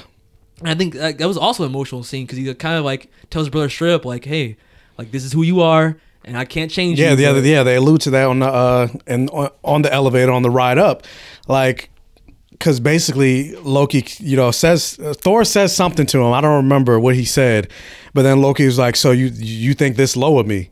And to stay on Sakaar. Yeah, he's like, because you never want to see me again anyway. Yeah, so he's like, you think this low of me? And he's like, no, actually, I thought the world of you. Yeah, that like, was real. You were my favorite person. And yeah, you keep disappointing me every single time. Like I've gotten to the point where you're the god of mischief, and I've come to recognize that. But you could be so. But you could be so much more. Yeah. And and Loki, I mean, Tom Hiddleston plays it so well. You can see the conflict in his face as he's like kind of mulling over. And a lot of people think, like, in terms of like an acting aspect, like giving dialogue is the hardest part because you're actually talking and you have to, quote unquote, convey emotion in your speech patterns. But really, the hardest thing to do is as an actor is really to respond. To emote. Yeah, and without using words. Yeah, like they even talk about it on Buffy. Oh God, I gotta have my references. Damn you. But yeah, like on Buffy, like they say like, and granted, this wasn't even planned because I was thinking this whole time, like, how am I gonna bring Buffy into this podcast? Wow. But yeah, like the Sarah Michelle Gellar and Allison Hannigan and all of them, they always say like the hardest episode they did was Hush, with the episode where they had no dialogue. Going into it, they were thinking like, oh, this is gonna be easy. Like I don't have to learn any lines or anything like that. Yeah. But no, there's like having to because every single expression and emotion, like they said it was much harder to do than actually saying words. Yeah. So yeah, it's just for him to like the reaction that he had. You saw everything on his face, like kind of like going back to again another throwback when we talked about Beauty and the Beast, how we complained that. Oh, that song. The song. Oh, that Beast song. Yeah. And we got everything from that song in just the one roar that he had in the original cartoon. Yeah. Yeah. Yeah. So that was good. Less is more sometimes. Yeah, less is more. So then they eventually get back to Asgard, and I thought it was clever how they ended up having the final battle, because it wasn't a thing where it's just like, oh, Thor unleashes his own force power and then he's stronger than Hela and they win. Like Hela to this point was like treated as like she's a true god, where she's beyond almost seeming like Odin, where she can't be beat. She's single-handedly taken out all of Asgard's forces, no problem. Oh yeah, if Odin was still around, she would have took him out. Not even necessarily because she's stronger than Odin, it's just because Odin's old. Yeah, but they make her like an insurmountable like villain. So it's not just a like I'm stronger than you so I win type of fight. It ends up being, I think, kind of reminiscent of Doctor Strange, where he has to kind of use strategy in his brain to win the day. And the way they tie back in Ragnarok, which I think why they earned the title of Ragnarok, is that they use Ragnarok to defeat Hela by doing a thing where, like Age of Ultron, they evacuate the entire Sokovia. They're able to somehow evacuate all of Asgard. It was like 100 people. It definitely. That's another thing. I wish they kind of mentioned it, but that definitely was not all of Asgard. It couldn't be, right? It's a whole world. Yeah, like people are dead. I know there's a city and like a surrounding area, but there's got to be more to it than that, right? It's like how many people are in Asgard? 1,000, 2,000? Yeah, I don't. I mean, it's probably not as populated as the Earth, but still, it's definitely had to be. Even Sokovia had more people. Yeah. So yeah, I don't think it definitely wasn't everybody. Granted, of course we seen it wasn't everybody because like she destroyed like a whole elite, like the soldiers and then the Warriors 3 and all that stuff. Yeah, but just before we get out of the climax though, there was a lot of cool Easter eggs that I really liked.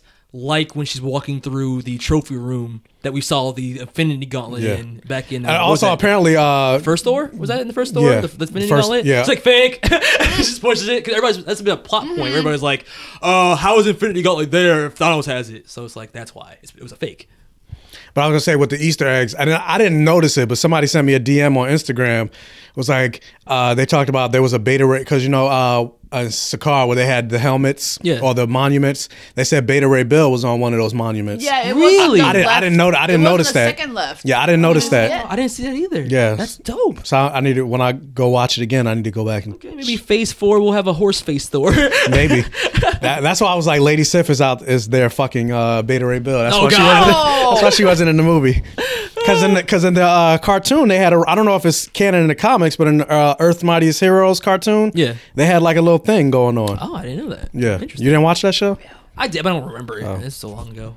But yeah, so we get the climactic final battle between Thor and Hela, and Thor loses an eye like Odin.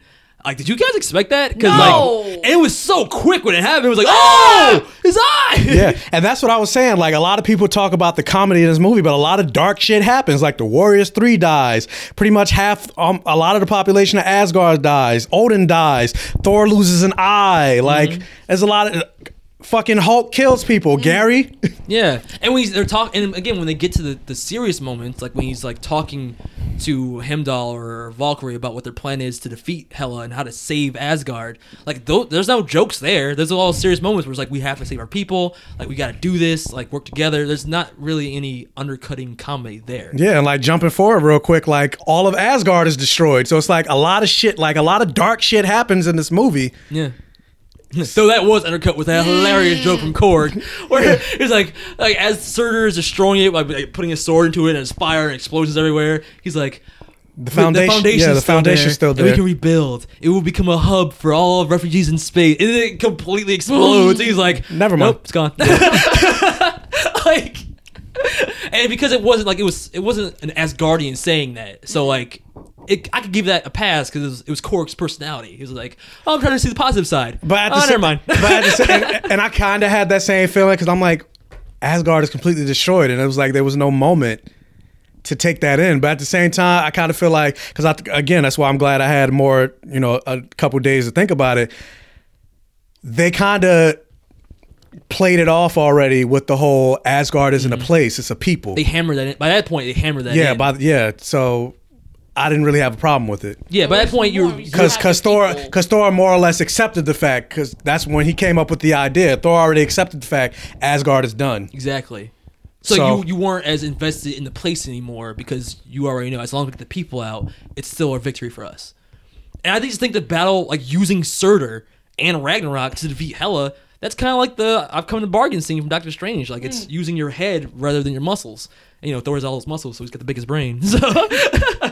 But I also felt it more because like you didn't expect, like I didn't expect, granted it was Ragnarok, but I didn't expect Asgard to be completely destroyed. Yeah. But see, that's why I think it earns the title, because they did go through with it. They did not like go, no, we're not gonna actually have Ragnarok happen. It's gonna be prevented. Like, no, it happens. And yeah, I get that happens in the comics, but there's a lot of shit that happens in the comics that doesn't happen in these movies. Like Civil War wasn't Civil War in the like none of that. Like Age of Ultron wasn't the Age of Ultron from the comic. Like yeah, like you can't. Like I can't go into these movies expecting them to be 100% comic accurate. And at the same time, would you want them to be? Like, cause then I love Elseworlds, and the MCU is just an Elseworld of Marvel. Yeah, and it's like if it's exactly the same. One, I don't think it'd be as good. Cause I think some of the changes are better in the movies. But I also think if it's exactly the same, what's the point of watching the movies? Like it's better that it's different because then it's like it will still surprise you. Mm-hmm. And this movie was great, I think, because they did a lot to subvert your expectations. The best example of that being when they do a parody of the Incredible Hulk scene where Edward Norton jumps out of the helicopter to be like, "I'm always angry." Well, he didn't say that. I think he was just like, what did he say anything before he jumped out? No, he just said everything will be all right. No, he just said we said something about we've been looking at each other, wondering if we knew each other. I'm going to show you who I am, or something like that. Yeah, something like that. My God. Yeah, something like that. No. Yeah, because in the Incredible Hulk, he jumps out the helicopter and he lands as the Hulk to fight the Abomination.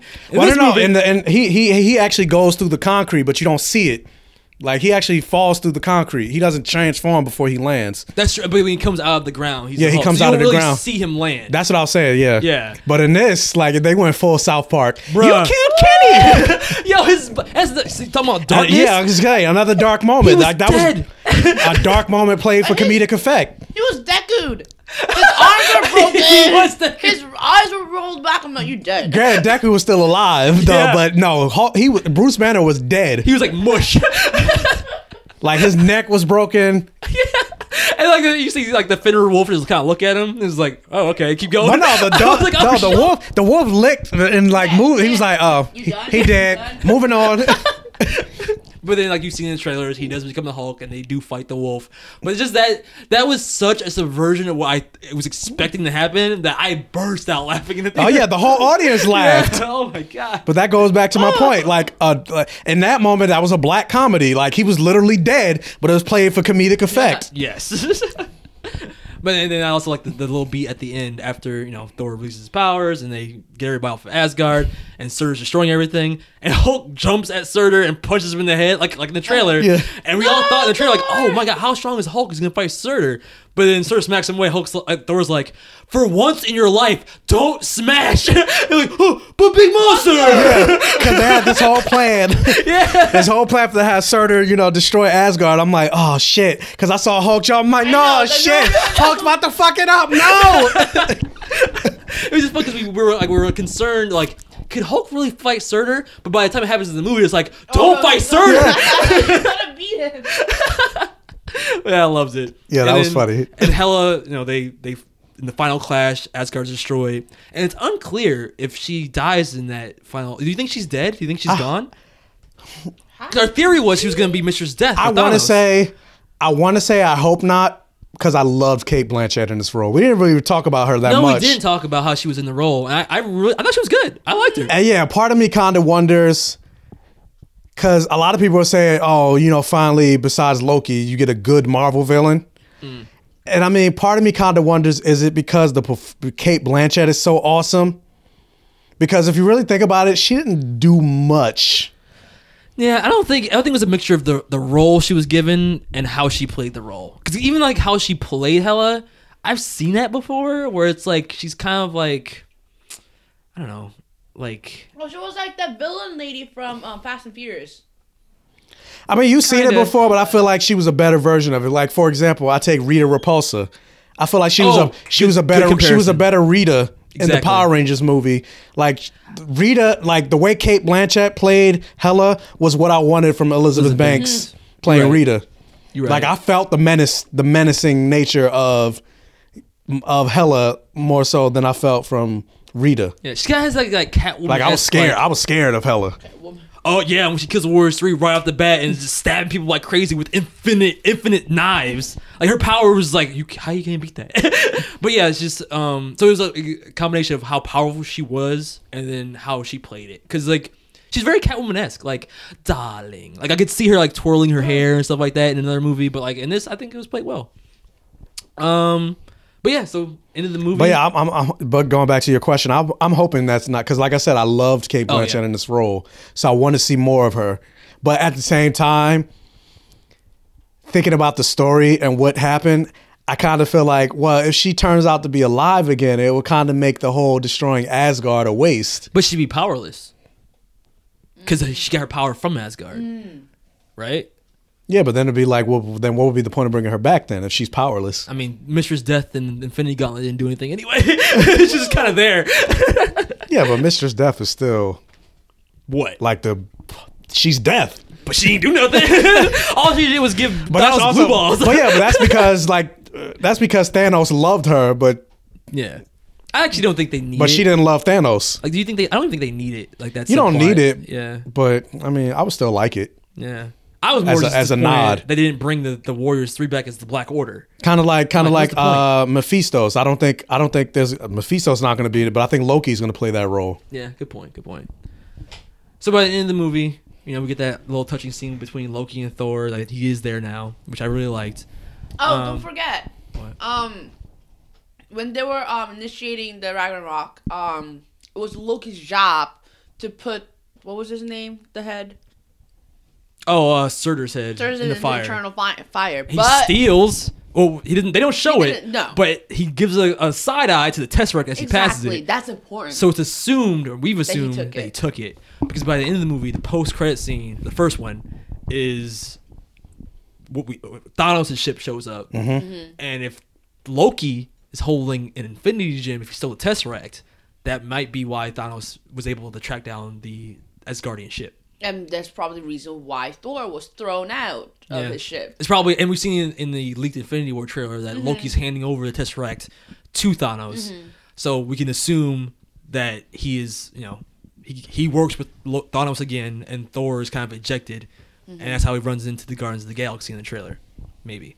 Though he has an eye in the trailer, so we're not sure. Maybe they they digitally edited that out. I would say, well, of course, they probably didn't want to, Give it spoil away. the ending of, just like in the trailers, and when it's like, what are you the god of? And then you see him with the lightning, he has both eyes. So I mean, of course, they didn't want to give that away. Yeah, that is a big spoiler.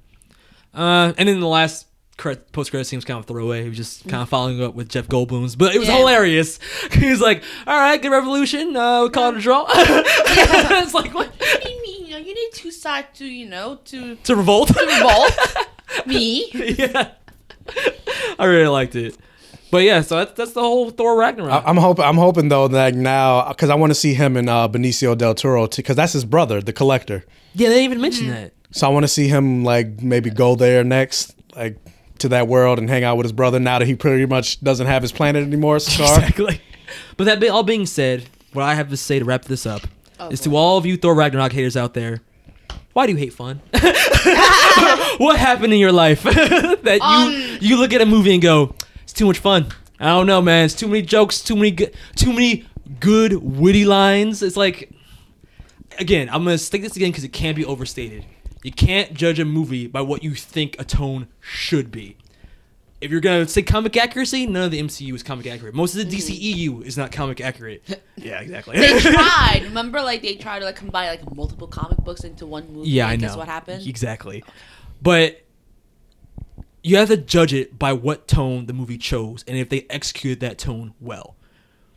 It's not easy to do a good comedy because comedy is very subjective. This movie, based on critical consensus and general consensus from among fans, aside from the vocal minority, people really enjoyed this movie. So it was well done. It had character beats, it had drama beats that were well done, it had characters that were well done, and the dialogue and the jokes were all witty and clever. So in the tone it chose, which was a comedy with dark elements, it did it exceptionally well, I think. We forgot the greatest joke. Oh, the greatest improv joke ever. What? Because it was hilarious. The line where He turns to Snake, and I love Snake. I found a snake, and I didn't know it was Loki, but it was Loki. When I grabbed it, it became Loki, and he goes, "Hi, it's me," and then he stabbed me. You thought at the beginning of that story when he's explaining to Valkyrie why the Loki can't be trusted, you thought he was gonna be like, "Oh, he was a snake and he attacked me," but it was like, "I love snakes."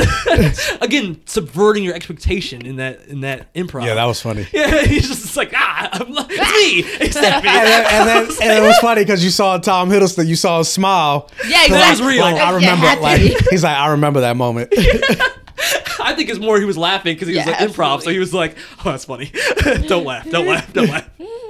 But yeah, oh my god. But I mean, I'm pretty sure because usually the way things work, even though because they said they did a lot of improv in the scenes, but the way it works, as an actor, I know, it's not like that was that moment literally came off the cuff. No, the first time they did it, it was an improv, but then they did it again and do that again, do that scene again, say it in your own words, but it wasn't an improv, a literal improv, it was something that was worked, an improv that was worked into the scene. So it wasn't like it was Tom he wasn't expecting that joke to come. He knew that was coming because they maybe improv'd it the first time. So it wasn't like it was literally off the cuff. Oh, okay. Interesting little backstory tidbit about how improving works. Yeah. Thank you, Michael. In terms of film. But yeah, that's all I have to say about the movie. It was, for what it was done excellently. And I would prefer a great comedy to a boring or shitty drama. I'm gonna say that. BBS. Well, yeah, I was gonna say you think about keeping with Thor, I don't know, it was either you or Jordan or Jamie. They said they tried being serious in the first two Thor movies. And it didn't really work, especially Thor: The Dark World. The Dark World in the title. And it was they tried to be super ominous and it was trash. Yeah. Same thing with BVS and their heel turn to Justice League. I mean, it's too serious. Let's try and make this a little bit lighter. And again, for people who are upset about something being comic accurate, it's throw a dart at a board. You pick a comic, you pick an author, the tone changes from comic to comic. There's Superman comics Tone that are funny. changes, art change, all of it. There's Superman stories that are dark. It's it's all comic accurate, and it just depends on how well it's done. That's my little rant on it. Anything else you guys want to add to that? That's it. Perfect vision. Perfect vision. All right, let's get into DC TV of the week because that. Which one do you want to start first? Let's start with Supergirl because wow. That was Yeah, that was Amazing. that was a great episode. Let's talk about Supergirl: The Faithful. When you look into the eyes of God, you do not forget. It's not a religion, it's a cult. Experience it yourself. Get out of there right now! We are all going to die. Okay, so right off the bat, what the hell, Michael? What's going on? Why do I like Supergirl? How is this happening? Supergirl's coming back. No, I told you Because why. remember, I was the one on this podcast the most that liked Supergirl. Then I was like, okay, now they're starting to, and now I'm like, yes, it's getting back to why I like it. The only reason why it's getting better this is one because episode. they got rid of Mon-El. I am an advocate for that theory because all of last season, all of the worst parts were the fourth relationship between her and Mon-El, and even the villain that was super weak is directly stemming His from mom. Mon-El. Yeah, it's Yeah. his mother. And even the first couple episodes in this season, while they were still dealing with the aftermath of Mon-El, those were the weakest. I have a, Since then, the I have a episodes have feeling gotten he's better. going to come back though,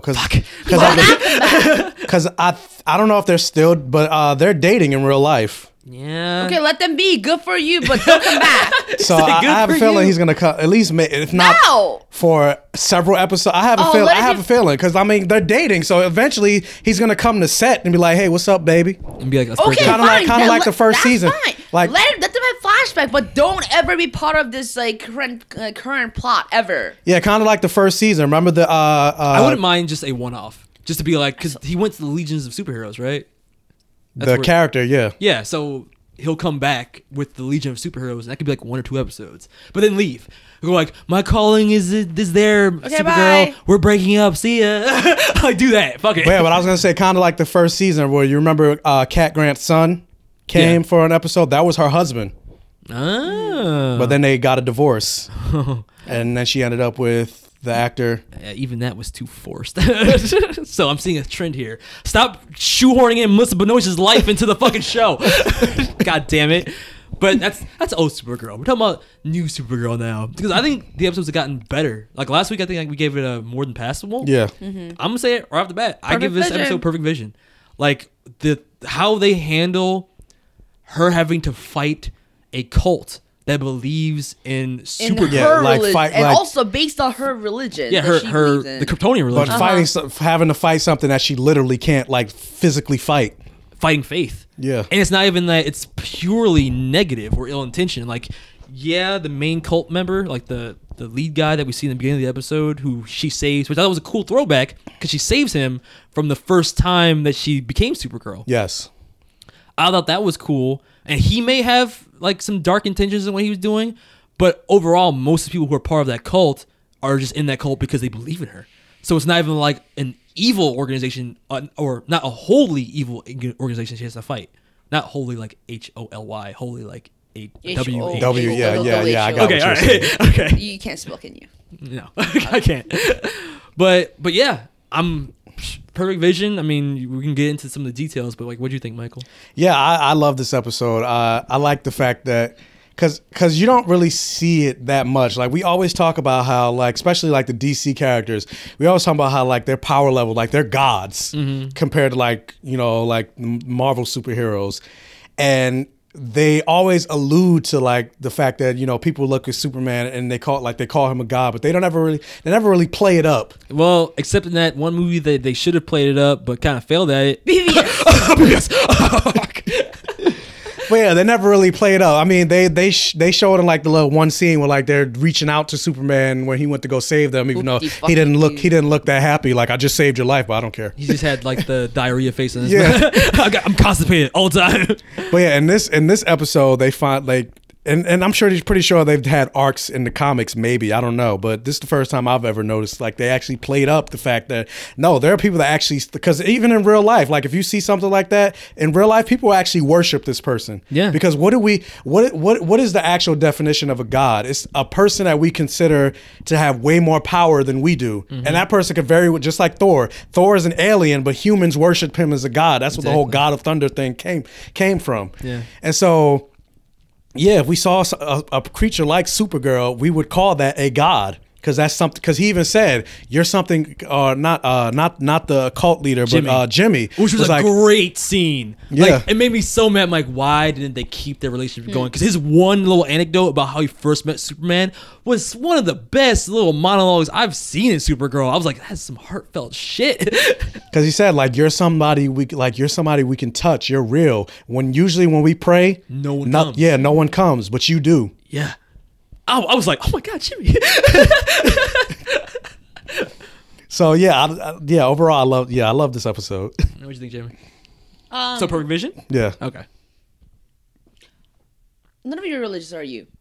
No. Okay. No, I'm an atheist. I like the idea of I'm an God, atheist, but not what religion is mostly used for in our society. Okay, so I'm religious, and the thing is, like, I usually like when any kind of, like, and when the show talk about religion is that religion itself is a beautiful thing, but it can be very skewed depending on who is using the name of religion. Yeah, and I think we see that side, and not only that, we see for the first time in a long time, I see Kara struggling, finding out who she is, where she has to find her strength from. Like, even this episode starts with the religion that used to be so important, that is so important for her culture, and ends with her praying and knowing that, if anything, the strength will come within herself or something that she believes in, the belief system. I think it was also a cool way to kind of delve into what makes someone believe so fully into something, because when we meet the villain, I think this guy was a great actor, the main cult member, like the cult leader.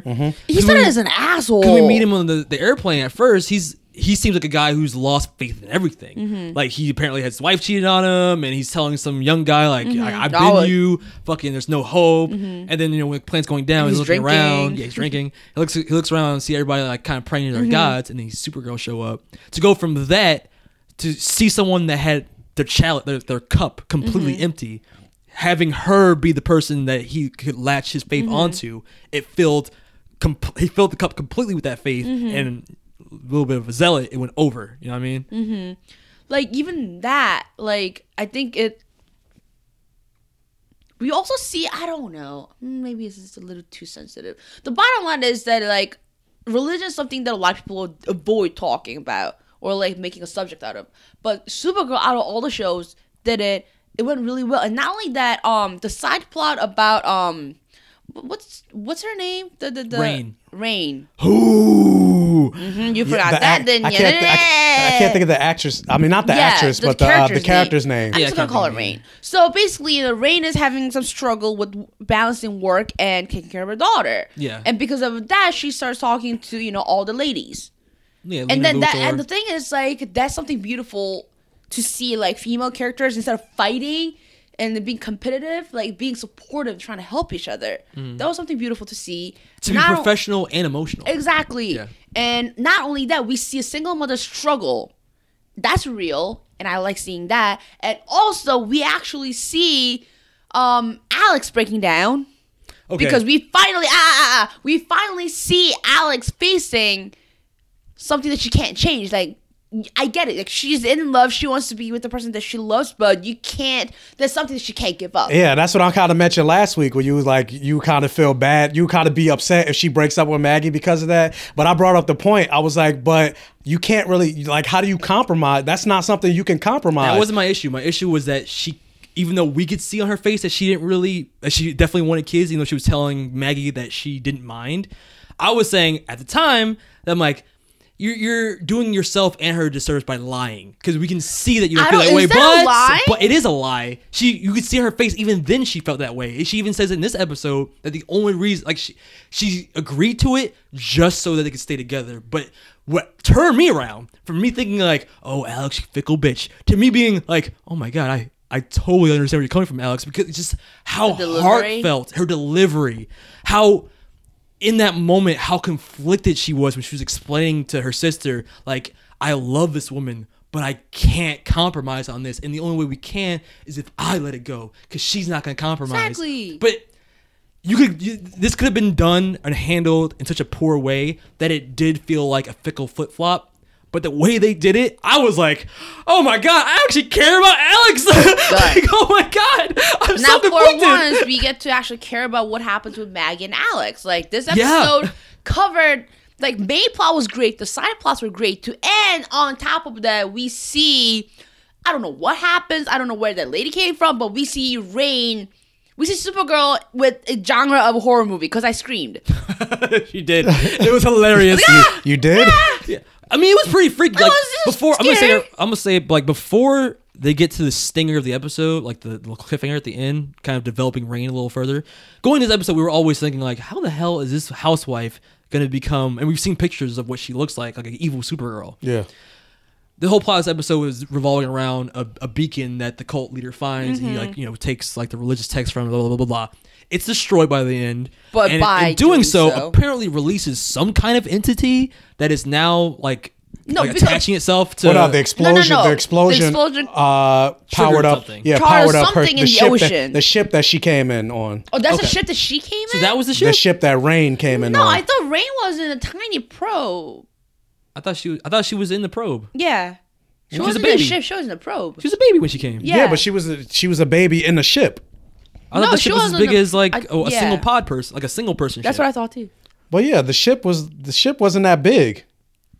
It wasn't like a massive. At the end of the episode, talking about the it was like tube? attached.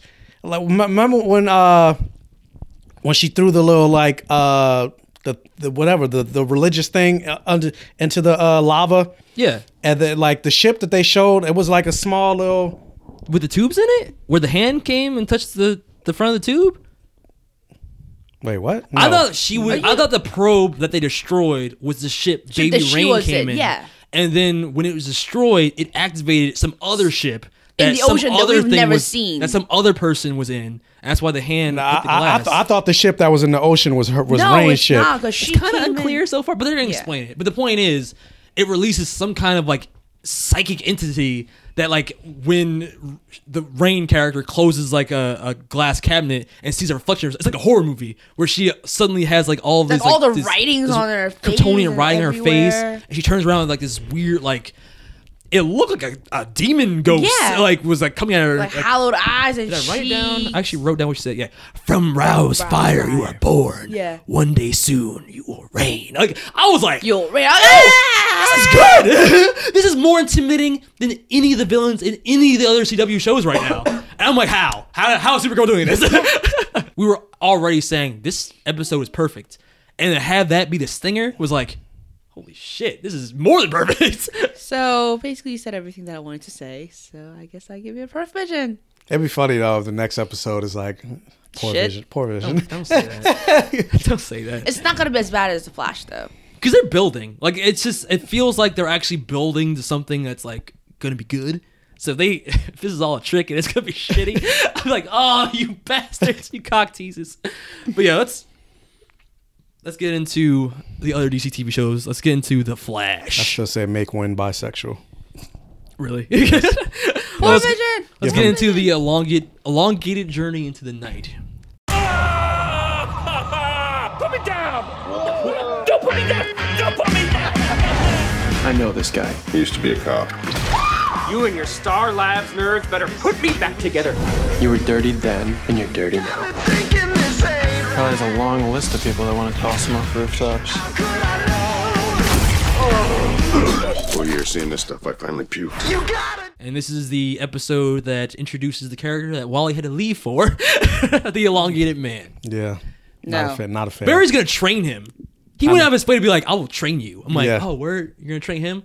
But not Wally. But not Wally. Yeah. Bye, Wally. It's like, you bitch. That's how I felt. I'm like, overall, I liked the episode. I was like, it's decent enough. But just the fact that because this episode was literally the right after Wally left, it felt like a slap in the face. It did. It really did. Like maybe if this episode came a couple episodes down the line or a little later, it wouldn't have felt like it wouldn't have stung as much. But the fact that like it's like, oh, we get rid of him to replace him with this guy, it was like, take that, motherfucker. And the CW writers like give that half-assed excuse of like, it's really hard to balance more than one hero at a time. It's like, well, you're gonna do it now with him. So it's like, fuck you. Oh, so you do know that? That's what I was gonna bring up. Oh, really? Yeah. Oh, yeah, I did hear that. I'm like, someone said that to me in a DM. It was like, are you gonna keep complaining about Wally leaving now? I'm like, yes. Yes, I am. But yeah, if I had to give it a rating, less than passable this episode. No. Yeah. That's generous. I give it a passable. I give it a high less than passable, but I give it a poor vision just for that in slap to the face of like, I'm gonna train you, buddy. Don't worry about it. I'm like, what the hell? And the Thinker, I'm sorry, his plans are still like, buddy, you got a plan. Just admit it. Just admit it. I'll say this right now: Supergirl and Arrow are doing Flash better than Flash. They are. Right now, Supergirl is doing the drama of like their villain better, and I would say even the Thinker is a lesser form of the new villain they just introduced in Arrow, and the relationship. What's his name? Kieran, something. Starts with K. Caden James. Yeah. He seems more like a credible Thinker than more of like an intellectual villain than the Thinker does.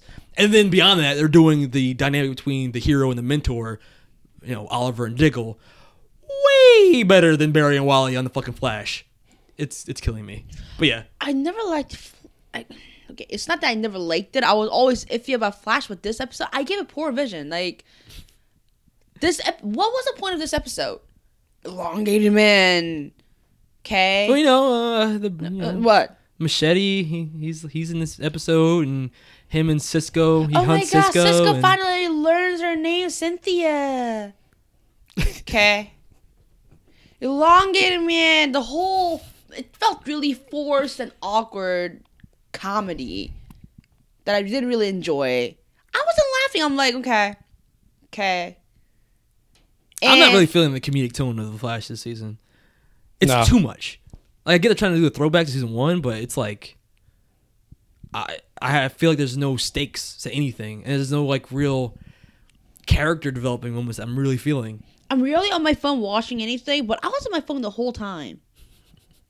And I'm not a person to actually like hold my phone and like do stuff. You tell me that the really emotional scene where Joe reveals to Barry that Cecile's pregnant, and they have like a really weird cigar commercial. That's what I was like. I text you. I was like, "What the fuck is this?" I thought it was a commercial. Really? We see the same cigars. I didn't know. I didn't know the and episode came back. I thought it was they were doing like a CW commercial. Then they cut to the next scene. I was like, "Wait, that was part of the show?" No, those cigars actually do come back to the Legend. Yeah, they do it in Legends. But even it didn't feel like this. Felt like it literally felt like a commercial. There was like no dialogue. They moved in slow motion with the music play. I thought it was a cigar. Then they like opened the cigar box and you got to see the logo. I was like, I thought it was a cigar commercial. It would have been nice if they were actually like, aren't you kind of old to have a son? Like, aren't you kind of old to have a kid now, Joe? Like anything, which is like, no, everything's awesome. We're having a baby, even though it's like as old as my grandson. Like,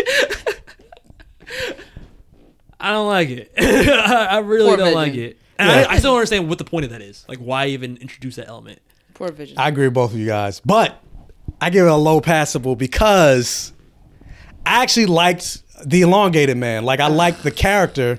So I liked seeing his, and I like the actor. So seeing his interaction with Barry and stuff like that. Like, I enjoyed that aspect of it. So because I found some level of enjoyment, it wasn't just, I hate this, because granted, I hated a lot of shit in this episode, but because I had that level to hold on to, that's why I give it a low passable. But I've seen that kind of character before so many times. Like, yeah, you've seen it before, but the asshole with the heart of gold. Exactly. It's like he bends the rule in order to get shit done. Yeah. Mm-hmm. Okay. But it's like, truth of the matter is, for the most part, you've seen, because nothing, like the saying is, nothing's new under the sun. It's true. So like, you've seen everything before. It's just depending on how you do it. So even the way he did it, so like, he's the literal replacement of Wally. Why is he the replacement? Well, yeah, that's why I was saying, like, because this episode came right after, it felt like a slap in the face. But I mean, I still enjoyed that character. So that's why I say I'll give it a low passable. Because I didn't dislike everything. You know why I give it a high, less than passable? Just for that one scene that I thought was really funny, where Cisco's talking to Machete, Breacher, whatever his name is. And he's like, do you hunt all of her boyfriends? It was yes. Like, yes. It was like, have they gotten away? Like, or where are they? He's like, Oh, yeah, I don't know. I don't know. I was like, oh, so they got away. And I he's don't know like, what happens when you die. yeah, that line. I don't know where you go when you die. It's like, oh.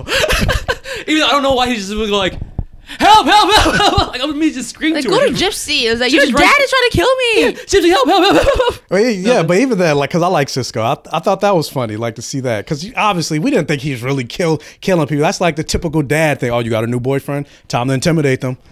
Yeah, but then that resolution, that whole thing was stupid too, because then he goes after Plastic Man or Elongated Man. Well, He that thinks was he's stupid, He's yeah. a plastoid, and then Cisco You stands killed up my to him. race. Yeah, I was like, wait, what? And then like Cisco stands up to him, and then he respects him. But it's like, why didn't he respect him when he captured him the first time? He stood up to him there. You know what I mean? It's like, why are you choosing to be like, now I respect you? It's like, he was already fucking fighting you. Like, I don't get it. You usually give things like less impassable poor vision when you complain this much about it. I do give it a poor vision. I said a high poor less vision? impassable, but for the slap in the cock slap to the face at the end, because like, I'll train you. Fuck you, poor vision. Yeah, So I gotta like, give yeah, it that was definitely a slap in the face. Like, I hated that moment because I texted you after because I didn't see it live. I saw it like the next day. I went and watched it on DVR, and I was just like, really, really. And then if I was watching, So you Flash, got rid of Wally to replace him with this, this new guy that has nothing to do with speed. That has no bearing or connection to your powers or anything like that. It's not even your, because I mean, technically speaking, Wally is your brother. And then a half-assed explanation of why he was useful at the end of like, well, I got hit once with some vibe power, so I can't run my top speed to jump up there and grab Joe. So could you stretch impossibly long? He's been on the ground floor. He stretched his arm up to a helicopter and was Is able to someone hold it. holding it? Yeah, because he doesn't have. As far as I know, he doesn't have super strength. No, he doesn't. He can just stretch. So it's like, and first of all, how And then far is the can Flash? you stretch? How you're running on his arm without slipping? Yeah, it's like, what? This convoluted. Like, if you're gonna have those fucking convoluted ass ways to make the Elongated Man work in this fucking show, where's your excuse with Wally?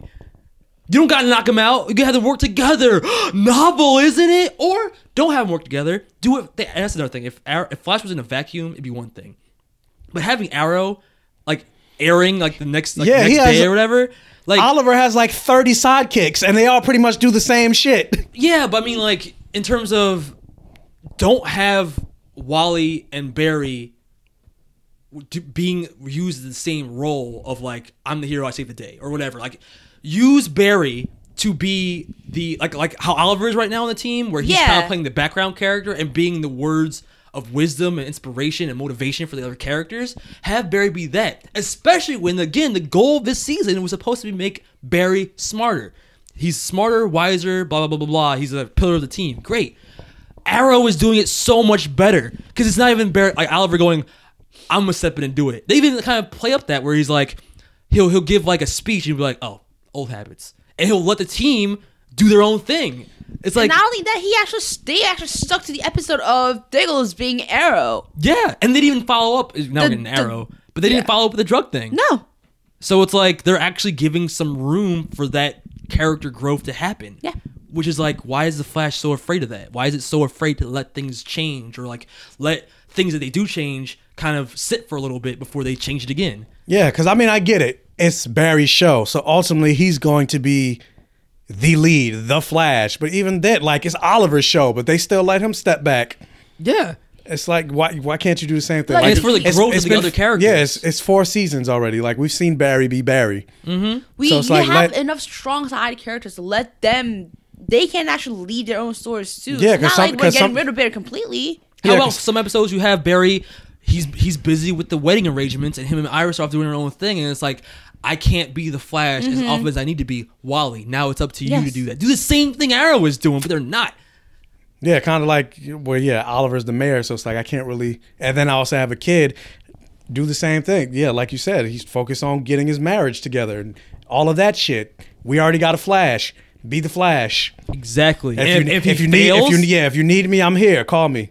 And not even just to help, but also just help in terms of like motivating him. Run, Wally, run. Yeah, come on, where's that line? Like, they said it once. Fuck you guys.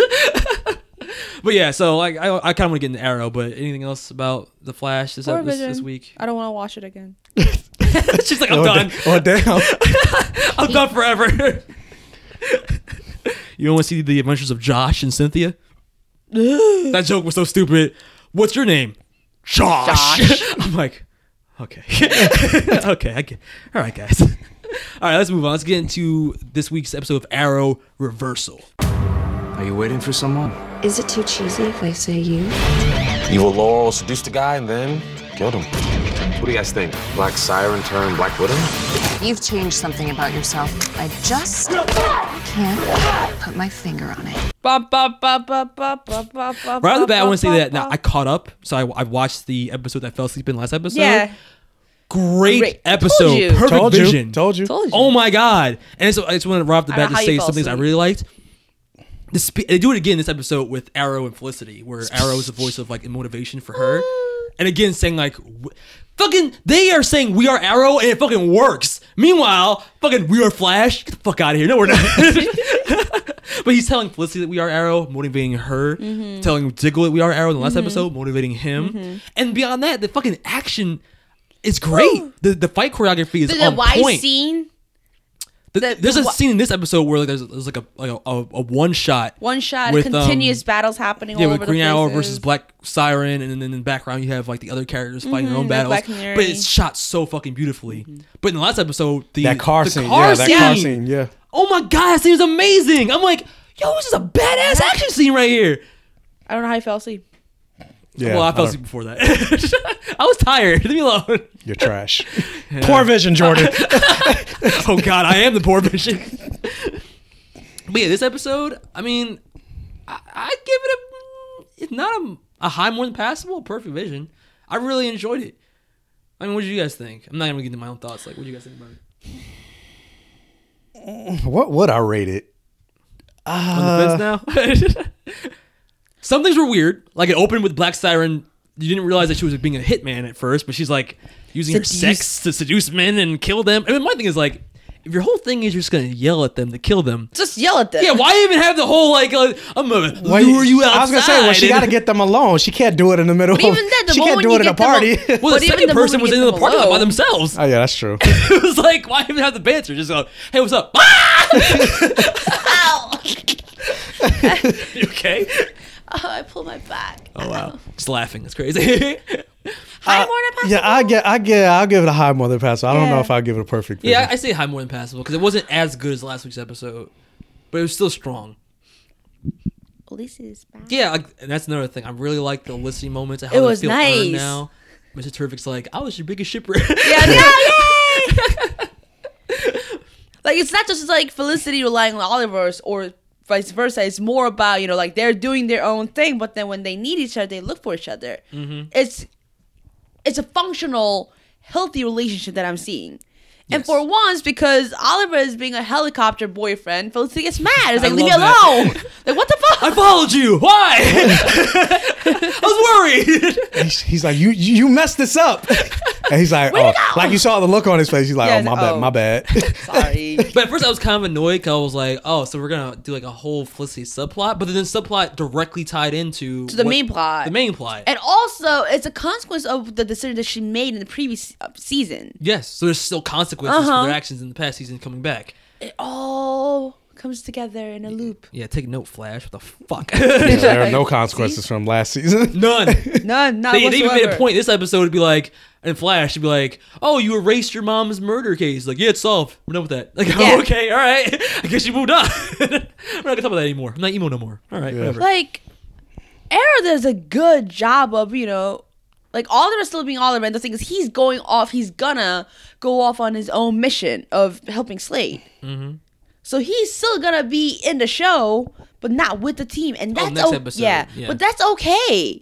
And they said it in a really good way. It's like, he has a thing to do. She has a thing to do. Like, everybody has their own job to do or own team. And we see that. And that's okay. I think that's even better. Mm-hmm. But even in the preview, it doesn't look like he suits up, though. Like when he went to go help Slade from the next episode. Granted, I know we're talking about the next episode. We didn't even see it yet. Yeah. But he was still like Mayor Queen. Mm-hmm. So, I mean, granted, he's still more than likely going to fight.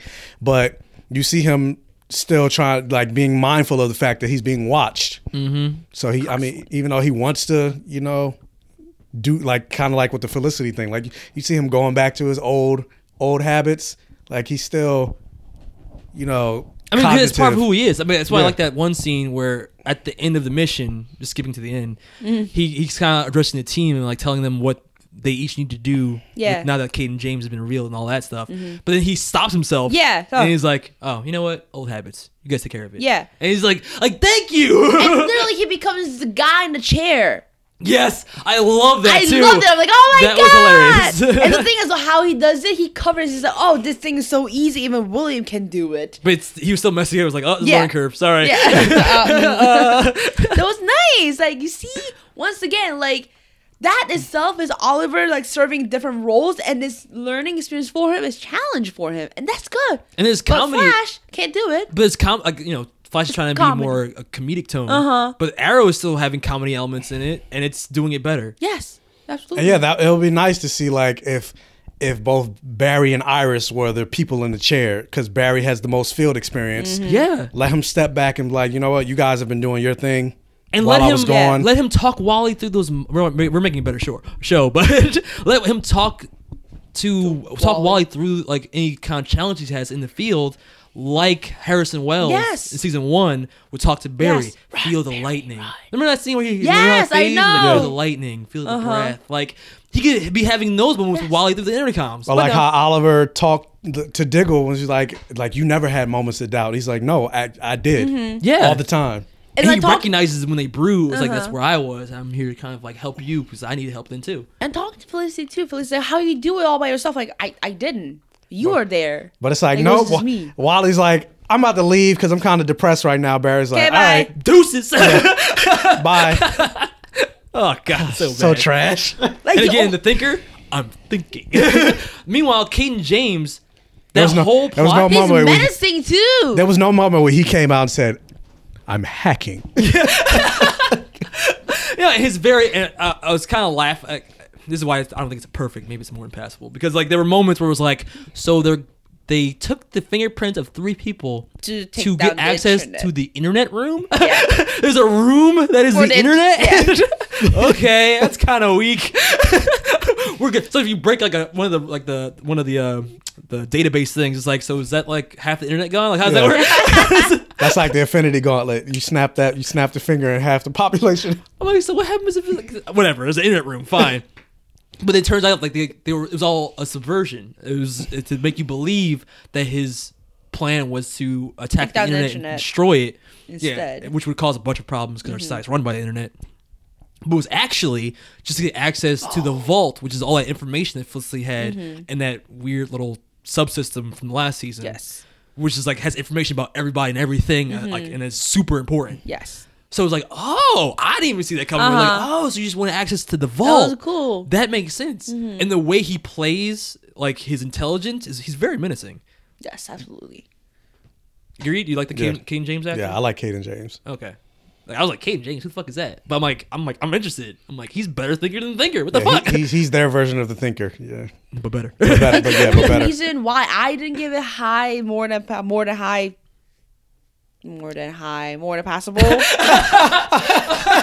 Yeah, our system is fucked. Are you sure you're more than high? More than high, more than passable. The reason why I didn't give it perfect vision is Yeah. because Supergirl had a moment of me going, "Oh my god, Oliver! Yeah, he did a good job. Like everything was really fun to watch, but like I didn't have that moment." Okay.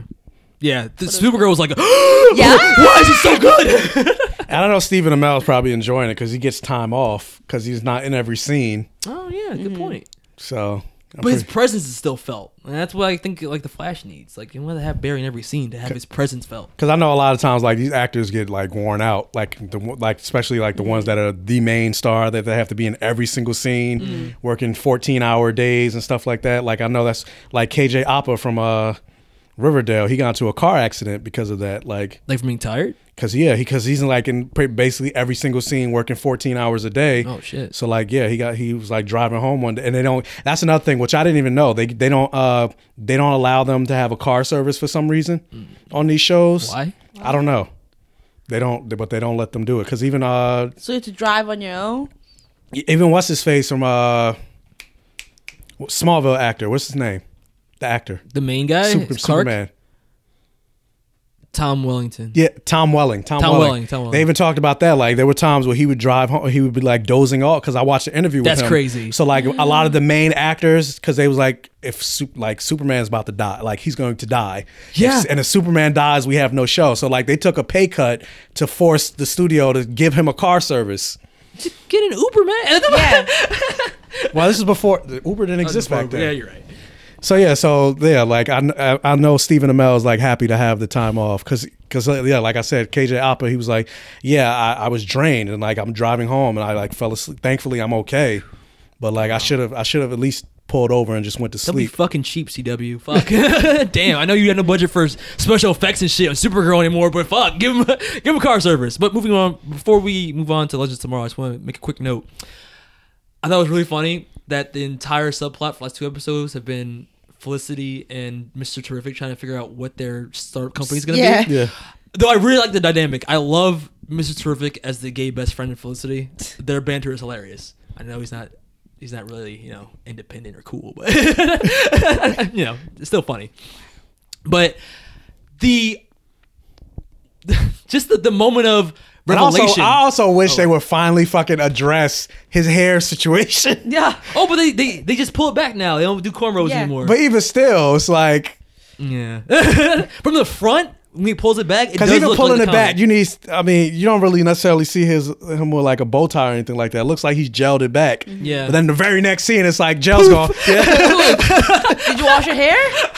No, just slip fingers like that now. I'm Medusa. Yeah.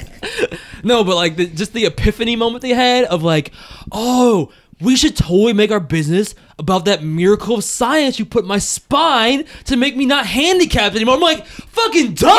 You made a miracle of science. You made a handicapped person who's paralyzed able to walk again. And you cannot figure out that maybe you should sell that? You should mass produce that? Yeah. I was like, really, guys? Yeah, neither one of them thought that though. Fucking the villain girl had to be like, why don't you guys do that? They're like the two smartest. Like in terms of that, where I would think those Cisco, Felicity, and Curtis are like the 3 smartest people in the world, more or less. Yeah, basically. So I kind of wish they would play that up more because in the comics, Mr. Terrific is the 3rd smartest person in the DC universe. I mean, to be fair, he cured paralysis. Yeah, but they don't play it. I feel like they don't play it up as much. I agree with you. But all right, let's move on. Let's get into Legends of Tomorrow. Phone home. I'm in the paper, and I'm dead. There's a whole lot more where that came from. I think I know what kills me. I'm here to save your life. Awesome costumes. It's an E.T. parody, guys. I mean, to be fair, not even just E.T. They throw a lot of 80s. It's all 80s references. Yeah. I mean, it came on Halloween, right? Huh? It came on the day of Halloween. Did it come on Halloween? Yeah, Halloween? Tuesday. Oh yeah, Halloween is So Tuesday. it makes sense, like it was 80s, and then it had like scary horror movie element, which was the aliens. Yeah, Ray finds a baby Dominator, which I think is cool. They brought that back, brought the Dominators back, kind of. Mm-hmm. But he finds the baby Dominator in kind of like a Pennywise fashion. He ends up trying to take care of it like an E.T. type fashion, and ends up being abducted by the evil government organization like E.T. or X-Files. Yeah, I mean, it was okay. This show, it wasn't terrible. It wasn't great. I like this episode. Better you than liked it? Better than the Flash. That I don't know. Some of it's too cheesy for me. Even like when they did like the full on E.T. flying on the bike moment, I was like, come on, man, really? It was campy. It was very campy. That's why I liked it. Yeah, because basically, like the episode, like to me, it felt like a love letter to the 80s. Yeah, it served its purpose. They do that a lot recently, though. They keep like doing like 80s. love letters to fandoms, like Star Wars and stuff like that, Star Trek. Yeah. Yeah. I mean, sometimes it works, sometimes it doesn't. So this worked better than others. I like this episode. I agree with that. And it kind of pushed Ray's storyline a little bit. I did like a little bit of his character development where he realized he was too optimistic. Mm-hmm. Like he tried to like relay that to his younger self. It's like, you gotta start living in the real world because shit happens. But then what's her face, the new Vixen, kind of undercut that and was like, no. We're gonna be fantasy warriors or knights or whatever. It's like, bitch, I just told him. Thank you. That's why I'm like this. Thank you. But yeah, I mean, it was all right. It was weird that the Mother Dominator was like horny for Citizen Steel. Yeah. What was up with that? I get there's an illusion, but it's like, why was she trying to fuck him? Like, I don't. I don't think she was really trying. I think it was just more or less to try to I wanna seduce eat him to you. get information because she was trying to find the baby. Really? Because before but she Vixen knew. jumped in there, she was like straddling him and like, I don't know how much. That's what I was saying. I think it you're was. gonna get Yeah, when she was you're trying like, to seduce him to get information because she was looking for a child. They were making And out. last she heard, the child was at Ray's house, but then she gets there, it's not there. So then the first person you see knock on the door, and she's like, "Give me this information, Daddy. I'm gonna show you my pussy." I mean, I don't know how much information you're gonna get when your tongue's down the Dominator's throat. You know what I'm saying? Like, it seemed like she was gonna go really far to get some information. I was like, all right, that's kind of odd too. Fan service. Well, yeah, it's did definitely like- fan service. Yeah, definitely fan service. But one thing I did like about this episode was the subplot, not the end of it, but the subplot of them thinking Dr. Stein was a traitor because he's been like going off like doing weird communications to the outside of the ship, and he's been like taking the ship for leaves without anybody telling anybody. And it turns out, My daughter's pregnant. Which I knew that was the angle they were gonna go. Like from the moment it happened, he's leaving, right? Well, not even that, but because in the they kind of gave it away in the previously on Legends of Tomorrow, and then they showed his daughter. I was like, oh, okay, so that's where we're going. Yeah. So as soon as they showed him like leaving the ship, I'm like, he's going to see his daughter. It's like, it was just weird to me that Jax immediately thought he was a traitor. I'm like, you can't feel some more emotions there, bro, with that psychic link, and you can tell that he's not being duplicitous, that he's actually worried about his family. They never really established how the psychic. At one moment they keep like, I can tell you're depressed because such and such reason. Then another moment it's like something wrong, but I don't know what it is. Yeah. Like we have a psychic link, but I don't know. It's like they need to come up with some rules behind. No, they don't, because now it's over. They're just gonna basically sever that link and separates Firestorm. Yeah. So I don't know how they're gonna play that in the future, but I guess he's gonna be able to turn the Firestorm by herself without needing Stein. it'd be cool if they brought back what's his face? Rory. What? That's not Rodney? Rory. Robbie. Robbie. Yeah, Robbie Amell to be the other half. Because they do that in comics where it's like, Yeah, two but of them. he's doing another show right now. No, so that's not gonna happen. Yeah, it's not gonna happen. Oh well. Wait, what would you rate it? Since you liked it, I'm gonna ask you first. How would I rate it? I would give it a passable. I'd give it a low passable. Possible. Yeah. Solid. I was very indifferent to it. I wasn't like, rage. I was just like, all right.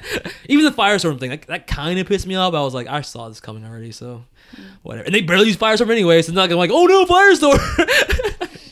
You see him once in a blue moon. Well, part of me is like, but they're on a time ship, so how do you like? He's like, oh, my daughter's giving birth right now, but it's like, no, but you're through time, like, so it's not right now. Yeah. All right, and let's get into our spoiler talk for Stranger Things Season 2.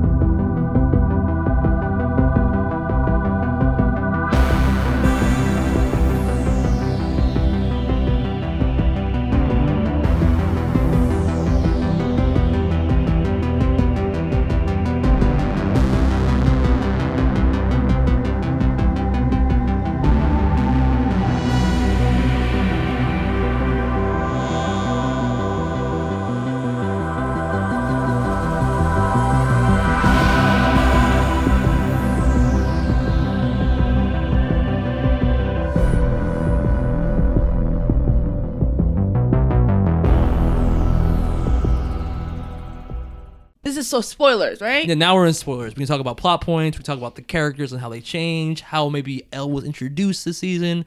But I'll say it right now. I'm just going to do it real quick.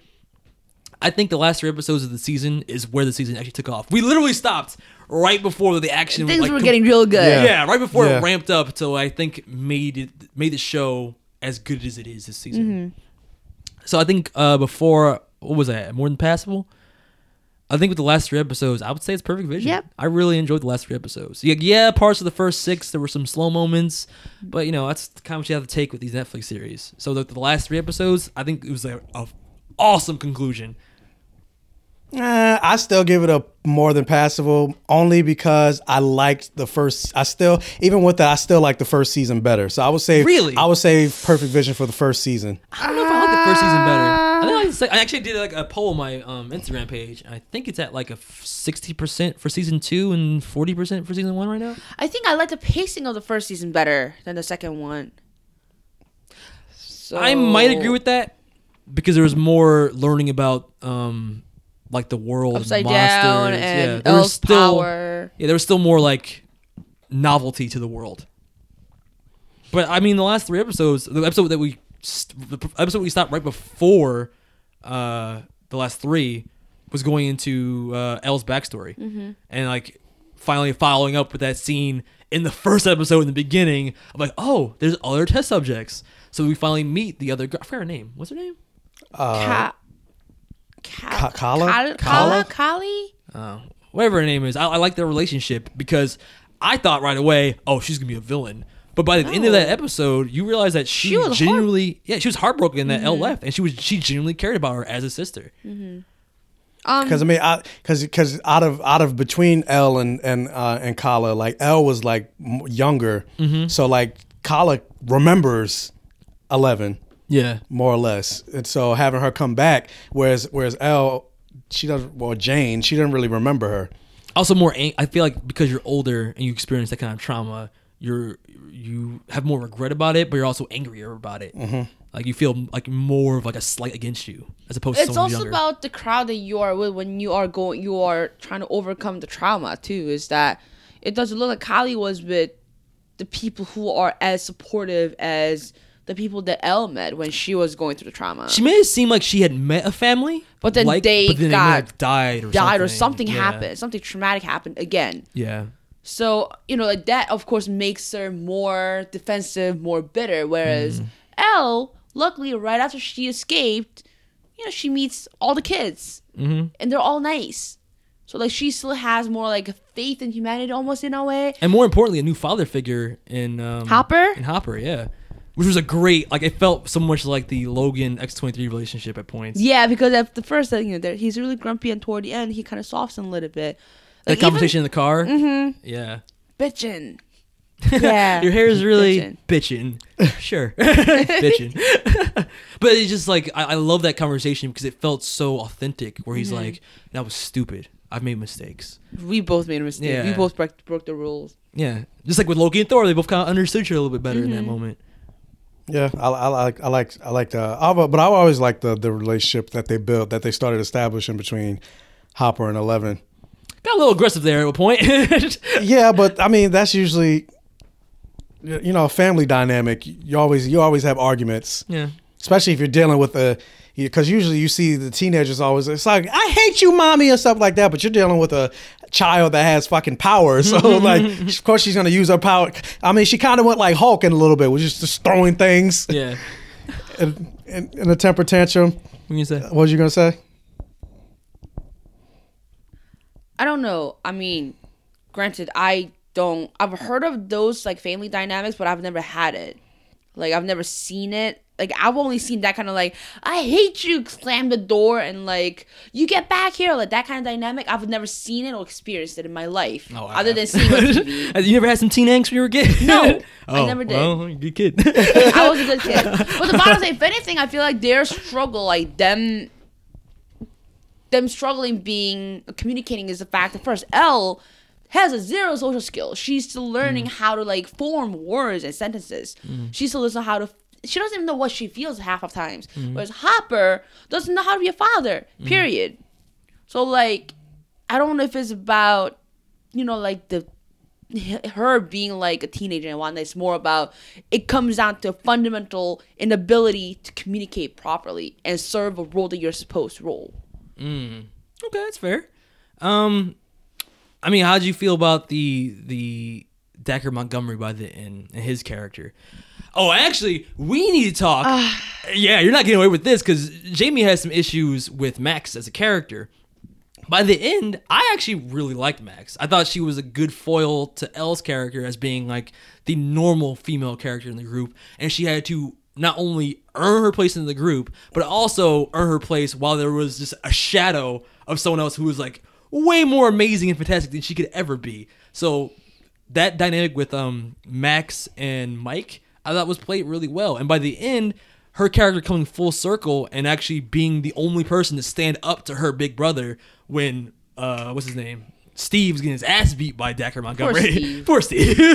He tried so hard. Yeah. Steve's like a dad figure. He was like a daddy figure the whole time to the kids. Yeah. I really liked her. Dipshits. I really liked her place in the group by the end. I felt like she had earned her place, especially when she gives Dacre Montgomery that look, like at the very end, where she's like, "Yeah, I dare you to say something.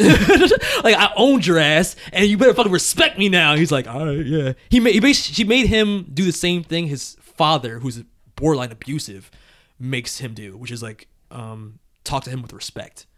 So that was kind of like a way to put him on a leash, the same way his father does. I think he might have some character development next season. Maybe. The only good thing that I saw in Max is the fact that her insight of acknowledging that she is part of this abusive cycle that she has to get out. And that's why she was trying to distance herself from her brother. Other than that, trope, weak, insecurity, unnecessary, disappoint. Yeah, that's Jamie's whole thing. She thinks Max is an unnecessary character.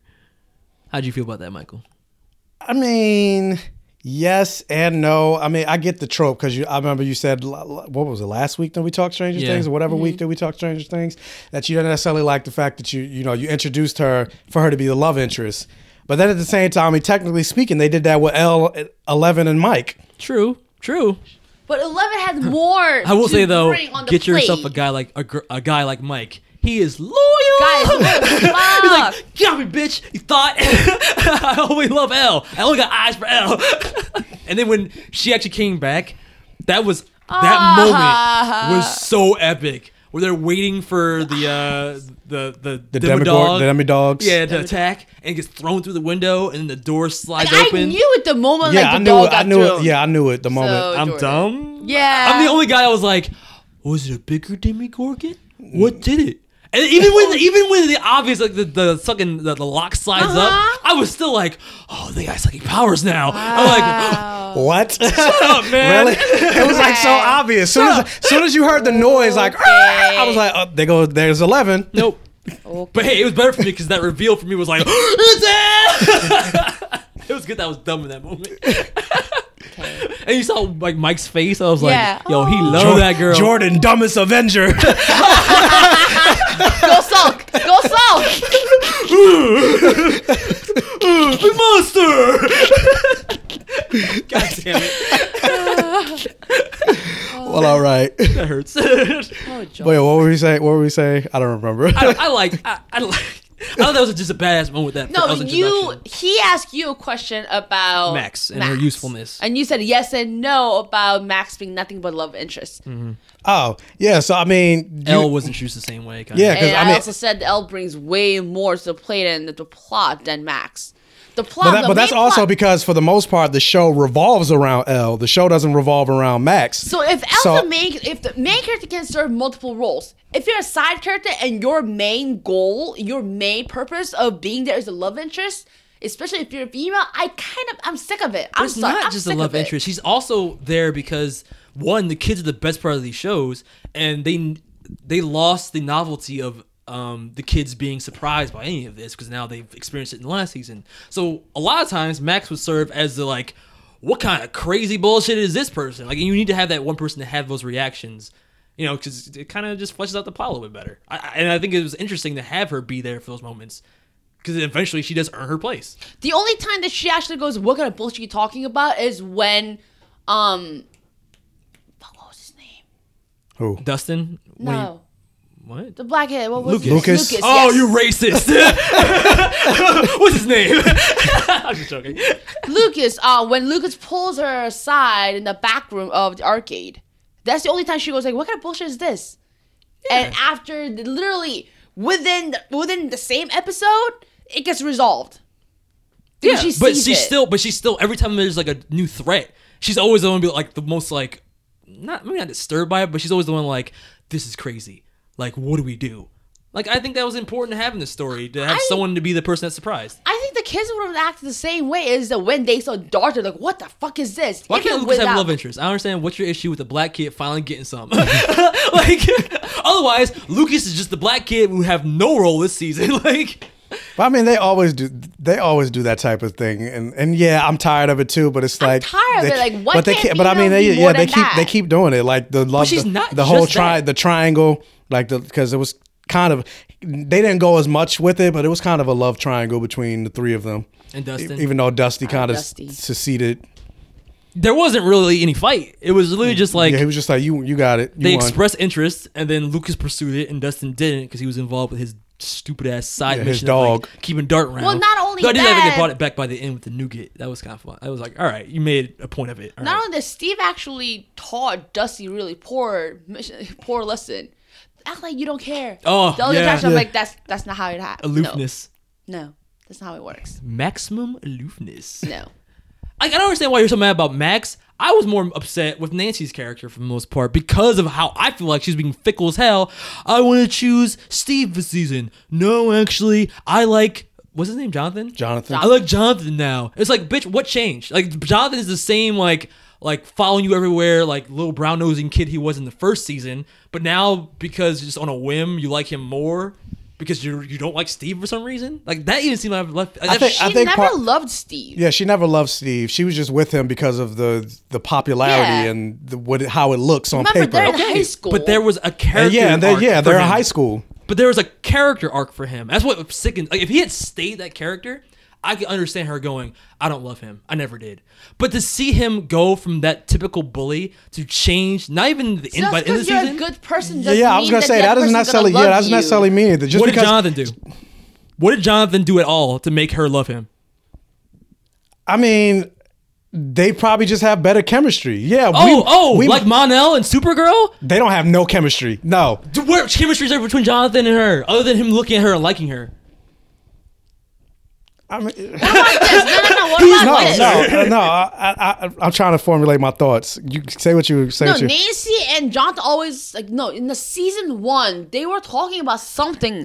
They could bond over something that Nancy and Steve couldn't. I don't remember what, but there were like a couple of like intimate conversations that they had. Versus Steve and Nancy, granted, Steve became a better person. Like, Steve became more caring. He's not a delinquent anymore. He doesn't beat up people anymore. Who has a great relationship with Dustin now? Huh? That's the cutest relationship. Yeah, that is so cute. That is really cute. Yes. Yeah. Yes, you're right. But once again, what I'm trying to explain is the fact that sometimes people get in a relationship and it's not that she was lying she wanted to love him. That's why she was in a relationship, but sometimes it doesn't work out. I get how it works in real life. I'm not saying that's not the case here. And if that's the case, I can't really argue against that. But I'm saying from a writing perspective, to make Steve as a character better and better with each season and basically keep Jonathan the same, it looks bad from the outside looking in to have Nancy go, I don't like you anymore, evolving character. I want to get back with the person who liked me the same way they did in the first season, but now I like them back for no apparent reason. Like, you know what I'm saying? Like, there wasn't enough there to actually put the... So you're actually taking the relationship as a reward for the character to develop or to be a better character. I'm saying don't make the character you want her to distance herself from better and better over time. Because you look like a fickle bitch. That's why. It looks fickle. It perceptively, it comes off as fickle. Maybe not to you, but that's how it looks to me. It looks like from the outside looking in, well, I don't like you anymore, even though I have every reason to like you now, but I like him, even though there's no change in how she acted in the first season. Also, you have to take into account, though, that, he might have liked her before the last season and stuff like that, but they've never interacted. Who, Jonathan and her? Yeah, Jonathan and her. So she's never really had any type of connection. So he might be the same, but she didn't know who he was before then. So then once they started to interact, then she got to know him. What did she learn? And she got to like what she got to like what she saw. What about Jonathan is likable? You got to ask her. No, you ask you, because that is what the writer should be doing to make his character seem like there's a reason. But it happens in movies and TV shows sometimes. Like, a lot of times when you go through like traumatic experience or almost near-death experiences or stuff like that with another person, you get closer. Mm-hmm. Us get into a car accident, we got closer after that. And in a world where we were writing the story of our lives, for the most part, you can't skip that tidbit. You need to show the audience that. But I'm saying, like, they've interacted or had, for the most part, they've had more interaction on screen in terms of the major, like in terms of the plot of the show, the Demogorgon, the Upside Down, all of that stuff. They've interacted more than she was with Steve.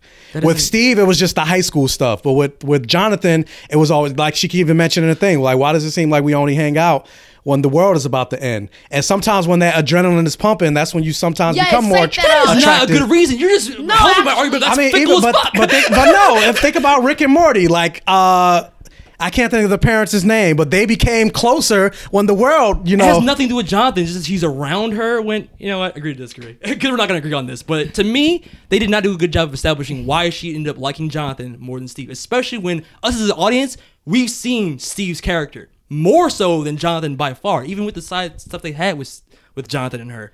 Like, it was mostly just side plot bullshit. Like, it was more about the plot, what they were doing, rather than about the relationship. The relationship just kind of happened. And it's like, if that's what you want to do, fine, but show the audience why I should care about them. Invest me in their relationship as you are investing her in him. You know what I'm saying? Yeah, I mean, I get what you're saying. I do get what you're saying. But I mean, I don't have a problem. I was looking at you because if you're mad about Max, actually, you're no. mad about this. Yeah, my whole thing is that, yeah, I get what you're saying. I can agree with those points, but I don't have a problem with it. I think that's ultimately what it is. I don't have a problem with it. I just like Steve. To be honest, that's really what it comes down to. I think it's better for Steve to be alone than being with Nancy if Nancy doesn't love him. And truth of the matter is, I hope that they need to go the route, because there's a whole buzzing on the internet. Yeah, going back to what you were saying, yes. like with the Deku, the rap. Take your shirt off. I'm so gay. Yeah, everybody. Steve and Decker Montgomery. Yeah, people think. He beat the shit out of him. Okay, aggressive love. Yeah, aggressive love. Oh Lord. Pent up sexual. Because he got super close to him in the shower. Decker Montgomery. Yeah. What was his name? Billy. Yeah, Billy. Yeah, he got super and all this angst. He has the same angst. Don't crim your pants, and then he takes his jacket off. Like, what is that? What? Why? This is what I'm surrounded by. But all that being said, like, remember they're still in high school, so I've dated women before. That doesn't mean I'm not gay. Aha. All that being said, I mean, but beyond like Steve and them, which I think by the end, I really like what they did with Steve's characters, especially with Dustin and the kids.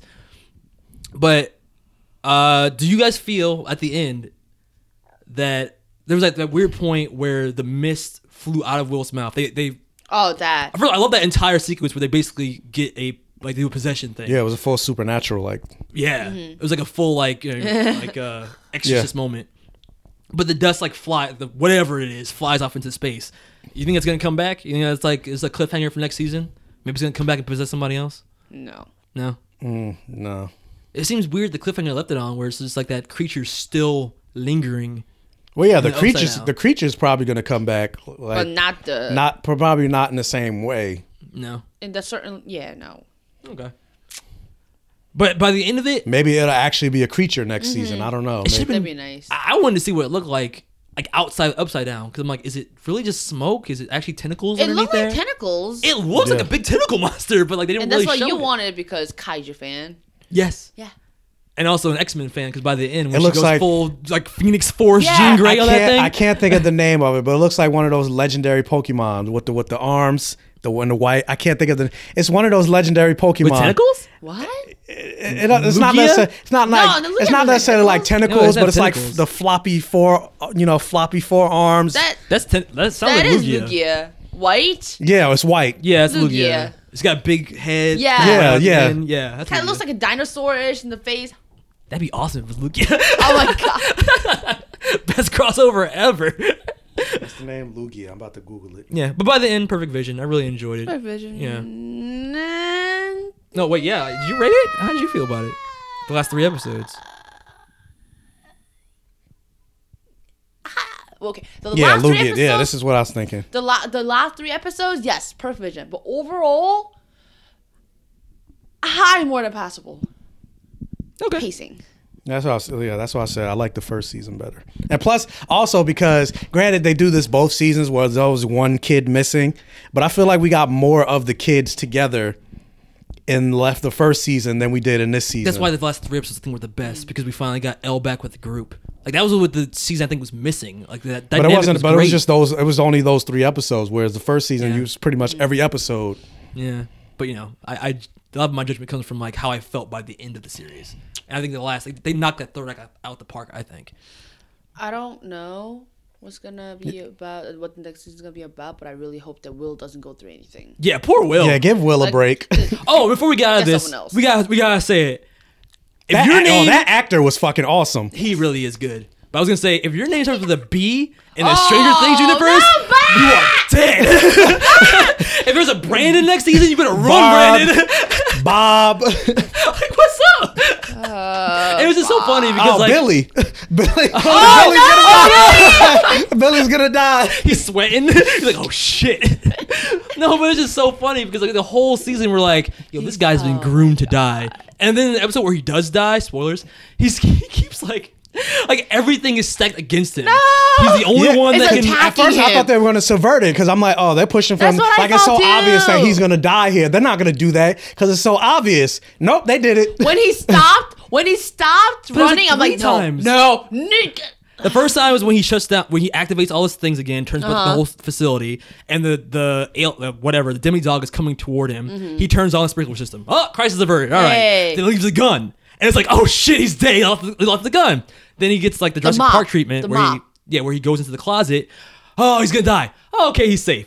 Then as soon as he gets out the closet, the mop falls. Oh my god, he's gonna die. Then he gets to the end of the hallway. Oh, he's safe. And then he's dead. It's like, what the hell? Like, is he? Is he not? Is he? Is he not? And the thing is, like, it was the most gruesome death I've ever seen. He got fucked. He got full on like Walking Dead style. Yeah. Poor Bob. Bob the superhero. He was so good for this world. Bob the newbie. Yeah. Easy peasy. Oh. All right, let's move on. Let's get news of the week.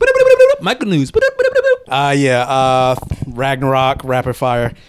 Thor Ragnarok opened at $100 million internationally so far, and it's projected to open at $118 million this weekend. Well deserved. Which would obviously make it the highest grossing Thor movie, because the first two the first one I think opened at like 80 million, and the second one opened I think at like 60, so it took a drop. So, but this one, that's why I also said it's the Winter Soldier of Thor movies. So, yeah, that's great for Thor. And Taika Waititi. Also, Taika Waititi said, because somebody asked him, would he be willing to come back for another Thor movie? And he basically said, well, we'll see. I would love to work. This is Kevin Feige. He said, we'll see. I would love to work with Taika Waititi again. And I have every confidence that we will.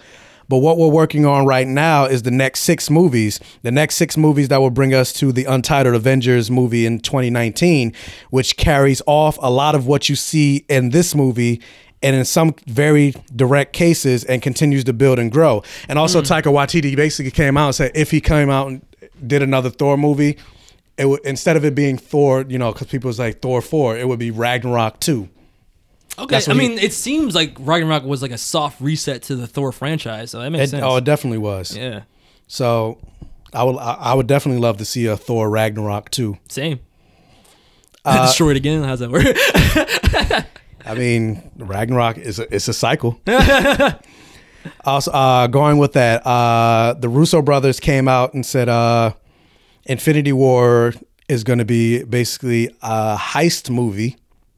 It's focusing on Thanos because he has to take. Oh, yeah, steal the Infinity Gems. Steal the Infinity Gems. Qualifies as a heist movie. And Anthony Russo, he said, with Infinity War, the biggest new element to the movie is Thanos and the fact that he's entering the storytelling in a very bold, strong way, to the degree that he's almost one of the leads.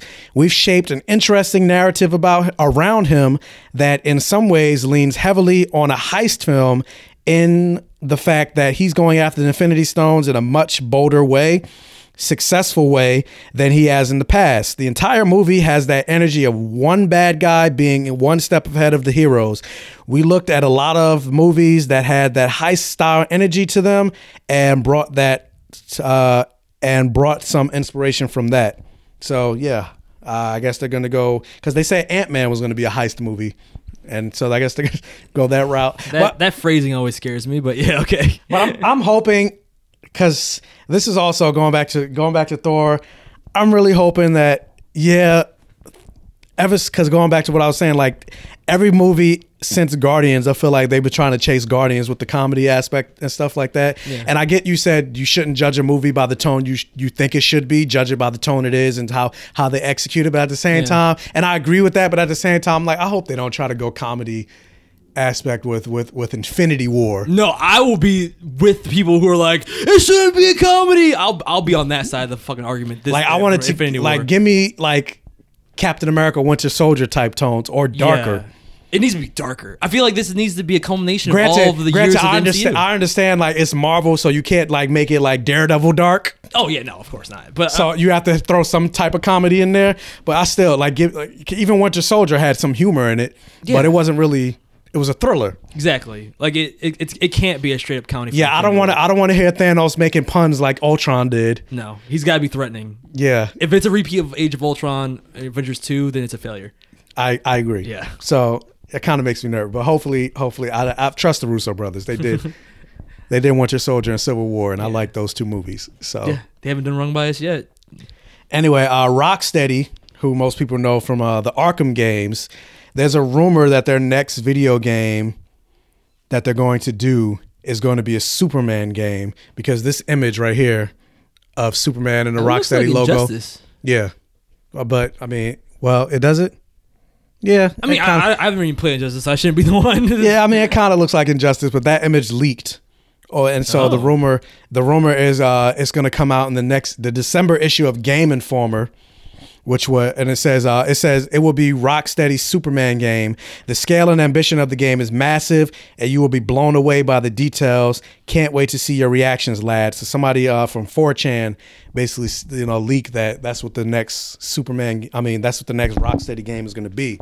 So, but Rocksteady, like I'm trying to think of how Superman. we still won't know. Because like I said, it's a rumor, but yeah, I hope so. Because I've been waiting for a good Superman game. But I'm just saying, I'm trying to figure out how Superman as a character would fit into the Rocksteady / Arkham Asylum. Like, I mean, but they kind of tease Superman in the Rocksteady game. Like you saw LexCorp on the. Oh, I don't mean like in terms of like how he would fit into that world. I'm talking about like game mechanics.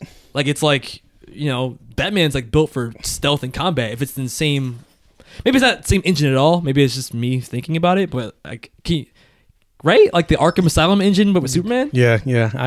Maybe. I mean, we'll see. I feel like if anybody could pull it off, it could be Rocksteady. Yeah, if anybody could do it, it's them. Hopefully. What else? Mark Strong is in talks to play the villain Dr. Sivani in Shazam. And he's known as Shazam's arch nemesis and most frequent foe. That shows you I've known nothing about Shazam. Yeah, I'm like, who? Me either. And it says Dr. Shivani is actually the person that discovered Black Adam's tomb and the one that set him free. So he's a dick. Pretty much. So yeah, I didn't know anything about. I've never heard of the only villain I know from Shazam is Black Adam. That's it. Yeah. But yeah, Mark Strong is in talks to play him, so we'll see. I mean, Mark Strong is pretty awesome. What else? Agents of S.H.I.E.L.D., which comes back December 1st. They released set photos of 5 new characters that they're introducing. One guy is going to be called Deke, or Deke, Deke. Okay. But anyway, Deke is the ultimate survivor and a roguish scavenger, the guy who can get people what they need, but at a price of his asking. With his sharp mind and quick wit, he is both a real asset in a tight spot and a hard man to trust. Another woman, her name is going to be Tess. Tess is a resourceful, striving to be self-sufficient in a very desperate circumstances, but she has hung on to her hopes for a better future for herself and those closest to her. She is living proof that even in the toughest of times, good people will still fight each other. Another guy, Flint, black kid. Flint is a young man who's been forced to grow up fast in a tough environment, but hasn't lost his desire to make something of himself. When he crosses paths with our S.H.I.E.L.D. team, he just may get the chance to prove that he's capable of big things. So is this like a new Secret Warriors team? How does this work? It takes place in space, so They're gonna be like the space Avenger. Well, I mean, they're not really superheroes. I mean, as far as I know, I don't know if they have powers or not. It doesn't say. Oh. But the final character is going to be Grill, and Grill is a gruff taskmaster lording over those under his command with an unforgiving temperament. He has no illusions about the world he lives in, and this makes him a man not easily fooled or crossed. So those are the characters that they mentioned that are going to be in the season 5 of Agents of S.H.I.E.L.D. Interesting. Which December 1st, which interestingly enough, I think the season finale of Inhumans was yesterday. It was? Yeah. Wow, I didn't even know. So yeah, I didn't see it, but I didn't see the last 2 episodes. Does anyone care? No. Does anyone out there care? I'm gonna go back and watch it, but yeah, whatever. I guess I will too. If I must. Anyway, more Marvel news. The New Warriors, which is supposed to come out on Freeform, apparently it's not anymore because Freeform passed on it. So now they're shopping the show around to other networks to try to get it to be picked up. So for those of you that were looking forward to New Warriors, you might have to wait because they're trying to find another network for it. And they might not ever find a network because I don't know. But anyway, going back to Tessa Thompson and the scene that was cut. Yeah. From which wasn't at all the scene I thought it was going to be, but okay. No. What did she say? It said it was. She said it. What did Taika Waititi say? He said the reason he cut the scene was because he felt it distracted from the scene's vital exposition, which I'm guessing he's talking about the exposition of the Valkyrie being Valkyries being destroyed more or less. Okay. He felt it would have took away from that to see her, another woman leaving her bed. Yeah. So I mean, I guess, but would it? I don't know. That's his explanation of it.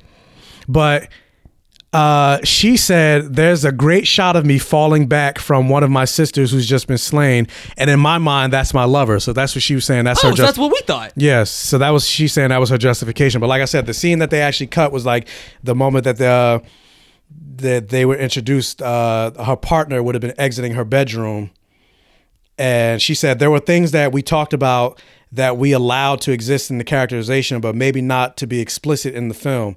So that would have been the scene, like after sex, so a woman leaving her bedroom. Anyway, comic book news. Tom King is going to be writing a Batman, Catwoman, and Superman Lois Lane arc, like a road, not literally a road trip, but it's going to be basically like a double date superhero arc. What? And Batman 37. Like I said, it's not going to be literally them on a double date, but more or less, yeah. Because Batman and Selena Kyle are engaged now. Yeah. So it's going to be them on a superhero journey. But the essential synopsis is... So it's like weird, like double date bonding? Yeah. Okay. Interesting. The actual synopsis of it is, torn apart by betrayal, Superman and Batman try to find a way back to friendship, so something happens, to trust. Both understand that the future of the DCU depends on this relationship, those two being friends. Both understand that without the help of the other, their lives will fall apart. And yet one is still the spoiled rich boy and the other is still the naive farm boy. Men from two worlds confront each other and try to see the hope behind the madness, with Catwoman and Lois Lane attached to it. But wait, I'm confused. What happened between them to do that? Is it just because he's not the Superman that he was, because of that whole New 52 rebirth and all that craziness? I think that's part of it. Okay, because it's like, we've always been friends, have we? Yeah, I don't know you. That's another thing from Thor Ragnarok we missed. It was just that funny ass joke where it's like, Bruce Banner's powerful. Is he though? I love that. But moving on, Netflix, for those of you that don't know everything that's going on with Kevin Spacey. Oh my God, this is madness. Yeah, Anthony Rapp, one of the original actor that played Roger from Rent. He's also on Star Trek right now. He basically came out and said, Kevin Spacey essentially tried to have sex with him while he was 14 and Kevin Spacey was 26. Holy shit. And so that created a whole firestorm between, because everybody's coming out with the Hollywood stories, Hollywood sexual assault things that are going on, and so more people have come out and said that Kevin Spacey has done the same thing to them from the set of House of Cards. Oh no! Like eight men from House of Cards have come out and said, like Kevin Spacey has tried to grab their crotch and all this other stuff, or a bunch of other things. So because of that, originally Netflix came out and said they're not renewing House of Cards for another season, but they're still in production for season 6, and that's just going to be the last season that they release. Okay. Well, they reversed that, and now they completely cut production for So apparently Jamie's a House of Cards fan. Yeah, but so there will be no season 6 of House of Cards. So what is going on in Hollywood, my dude? Yeah, because Brett Ratner is another one. Brett Ratner too? Yeah, like he's a shitty director. I think six women have come out against Brett Ratner, and so Warner Brothers has severed ties with his distribution company called Rat Pack. He's a shitty director anyway. But, I mean, it's not even just director. Like he has a lucrative deal with Rat Pack where he finances a lot of movies. Oh. Like Wonder Woman was one of them. Like what? Yeah, he backs like so So they're trying to figure out like what they're gonna do with that because it's like a $400 million deal with that. So like they severed ties with the company. So they're gonna try to figure out what to do now because that was like one of their major backers in terms of like getting films produced. So what is going on in Hollywood, man? Is it like I've heard explained there's like tie between creativity and sexual deviance. Like the more creative somebody is, like there's like a scale, and like if you're high on one side of the scale, I mean, not even just sexual deviant, but some type of deviant. Like they're the most creative. There's some people that are super creative, but they're doing drugs or like LSD. Like their best albums were like they always say like their best albums and most creative albums. They're like, oh, I love this album. Yeah, that was when I was on drugs.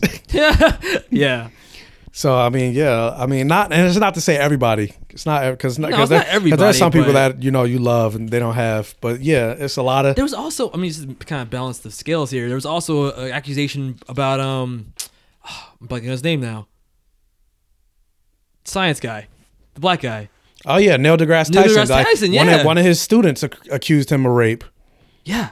So yeah, a lot of, and I said like before this is all said and done, a lot of people that we love in like the celebrity sphere, our love of them is going to be taken down. And Weinstein was like the first martyr in all of this. Well, like I think Bill Cosby was.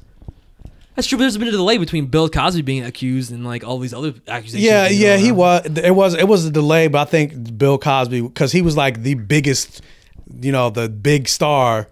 That because before then it was like not, I don't want to say nobody's because they weren't the person was accused of sexual assault. You don't want to call them nobody because that's you fucking pretty much raped me. Yeah. But they weren't like on the level of like Bill Cosby. Yeah. Like Bill Cosby at one point was going to buy NBC at one point. True. Okay. So I think he was the one that kind of started this whole thing, and even Nate Parker, going back to that. From the Birth of a Nation. Oh, true. Yeah. So the avalanche. It's gonna keep coming because like more stuff is coming out. Oh, man, you're killing me. Yeah, that Neil deGrasse Tyson thing hurt me. I was like, nah, he's like the smartest black guy in like fucking mainstream media. Yeah, it did hurt. And funny enough, like people are shook because Alec Baldwin came out of his own volition and said, yeah, I may have been sexually inappropriate to some women. Have been sexist. So I'm like, what? So yeah, some people are scared. They're like, I don't want nobody to say anything about me. Like, let me just, isn't that put a spotlight on you? You should don't say nothing. But yeah, so he even came out. But yeah, whatever. But yeah, they released the final cast photo of the people from Lion King, yeah. Which fully actually confirmed, because before it was just a rumor or she was in talks, but it finally confirmed that Beyonce is playing Nala. So people are like, this is going to be the blackest Disney movie ever. But I'm like, actually, it's not, because Black Panther is going to be the blackest Disney movie ever. At least with Black Panther, we get to see all the melanin on the screen. Yeah, it's all behind the scenes. Yeah, whereas Lion King, they're just the voices, which I mean, it's still great. But what else? apparently, because I don't remember her role at all, but they're doing a spinoff of Bad Boys that's going to NBC, and it's going to focus on Gabrielle Union's character. Oh, she's the sister of Marcus. The character named Marcus. Not Will Smith, the other guy. Martin Lawrence? Yeah. So yeah, but it's going to focus on her. And basically, she plays Sid Burnett, and she's now an LAPD detective and will pursue all the pleasures Los Angeles has to offer and leave her past behind. But things will get complicated when her new partner, Nancy McKinnon, learns that Sid's unapologetic lifestyle may be masking a greater personal secret. So, yeah. Bad Boys spinoff. Interesting. I guess. I mean, I'm more interested in Bad Boys 3, but I guess that's okay too. Yeah, I agree. Stranger Things season 3. Lucas's sister, played by Priya Ferguson, she's coming back in more of a bigger role. Okay. So yay for her. Oh, the little girl. Yeah, the little girl. Sassy little girl. Yeah, sassy little girl. She's coming back. Also, more drama from the set of Fast and Furious. Tyrese, is this shit happening? Tyrese and his drama. He basically came out and said, which I'm like, bro, what are you doing? You're fucking stupid. He said on Instagram, if The Rock comes back for Fast and Furious 9, Roman Tej, I'm out. I'm not coming back. And who does the Fast and Furious movies? What studio? I think it's Paramount. Paramount's like, bye, Felicia. Yeah, that's not a choice, bro. His exact quote is, I'm sorry to announce that if Dwayne, he spelled it wrong, is in Fast 9, there would be no more Roman Pierce. You mess with family and my daughter's survival, I mess with yours. And it's like, wait, what are you messing with? Because The Rock is a bigger star than you. If you're putting the studio in a situation where they got to choose between you and The Rock, who the fuck do you think they're going to choose? They're not going to choose you. I'm sorry. Just because you were in the second Fast and Furious movie, who the fuck cares? Like, it's The Rock. There's a reason the box office skyrocketed when The Rock showed up. If you drop out of the movie, maybe the movies will lose $1. $10, man. You play him, my man. So it's like, what the fuck? Like, what are you doing? What are you doing? What are you doing? Anyway, speaking of more rock news, Adam Skitzel has been put on to direct, or not to direct, but to write the Black Adam movie, which apparently is coming. And if you look at his writing credits are terrible because he wrote Chipmunk, Alvin and the Chipmunks, a road chip, which nobody cares about. So I'm just like, that doesn't make me excited for the movie. But whatever. So Black Adam, look for that. Moving on, and I'm thinking this is probably the reason why The Flash still doesn't have a director, but DC is essentially waiting to see how Justice League does. And they're saying that the box office performance of Justice League and the critical reaction to Justice League is going to determine what they do with Flashpoint. So essentially, well, duh. Yeah. Did we already say this? If Justice League tanks are like, all right, reboot it, yeah. Reboot it. So I was going to say, essentially, if Justice League tanks, reboot. If it doesn't, they're probably not even going to do Flashpoint. But it's like a portell to like how DC is operating. Like they don't have a plan. That does not instill any confidence in me, sir. At all. So I'm like, I'm guessing that's why also, they don't finally have a director. Yeah, that too, among other things. But did you hear that Justice League, their embargo on reviews doesn't lift until the day before? Doesn't lift until the day before. But I'm hoping they change that because they originally did that with Wonder Woman, where the embargo wasn't supposed to lift until the day before, but they lifted it like a good week and a half or two. But I'm like, we're there. Yeah, I'm like, we're pretty much already there, and they still haven't lifted the embargo yet. So I'm like, that kind of makes me nervous. Yeah, they should be lifting that embargo now. Then. Yeah, they definitely should. Lifting it for Thor Ragnarok, they're like, oh shit.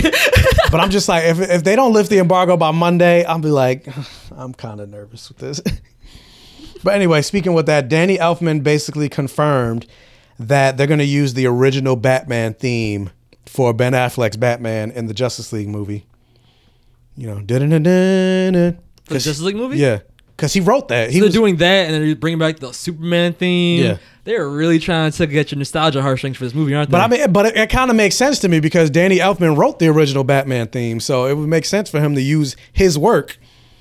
But people are trying to come out like they were trying to say, "Oh, shots fired," because they tried to make it seem like he didn't like what Hans Zimmer did, because he was like, "Yeah, Hans Zimmer, he did a good job, but there's only one real Batman theme."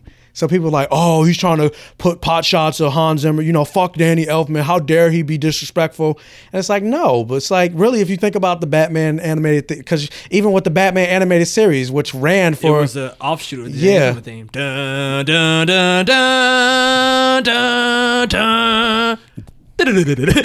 Just like the John Williams score, like when you think of Batman, that's the theme you think. So it's like, it's not like he was taking pot shots at it, but whatever. And also, speaking with that, Henry Cavill basically came out against the talk about the DCEU movies, and he was like, even if Marvel didn't exist, we'd struggle.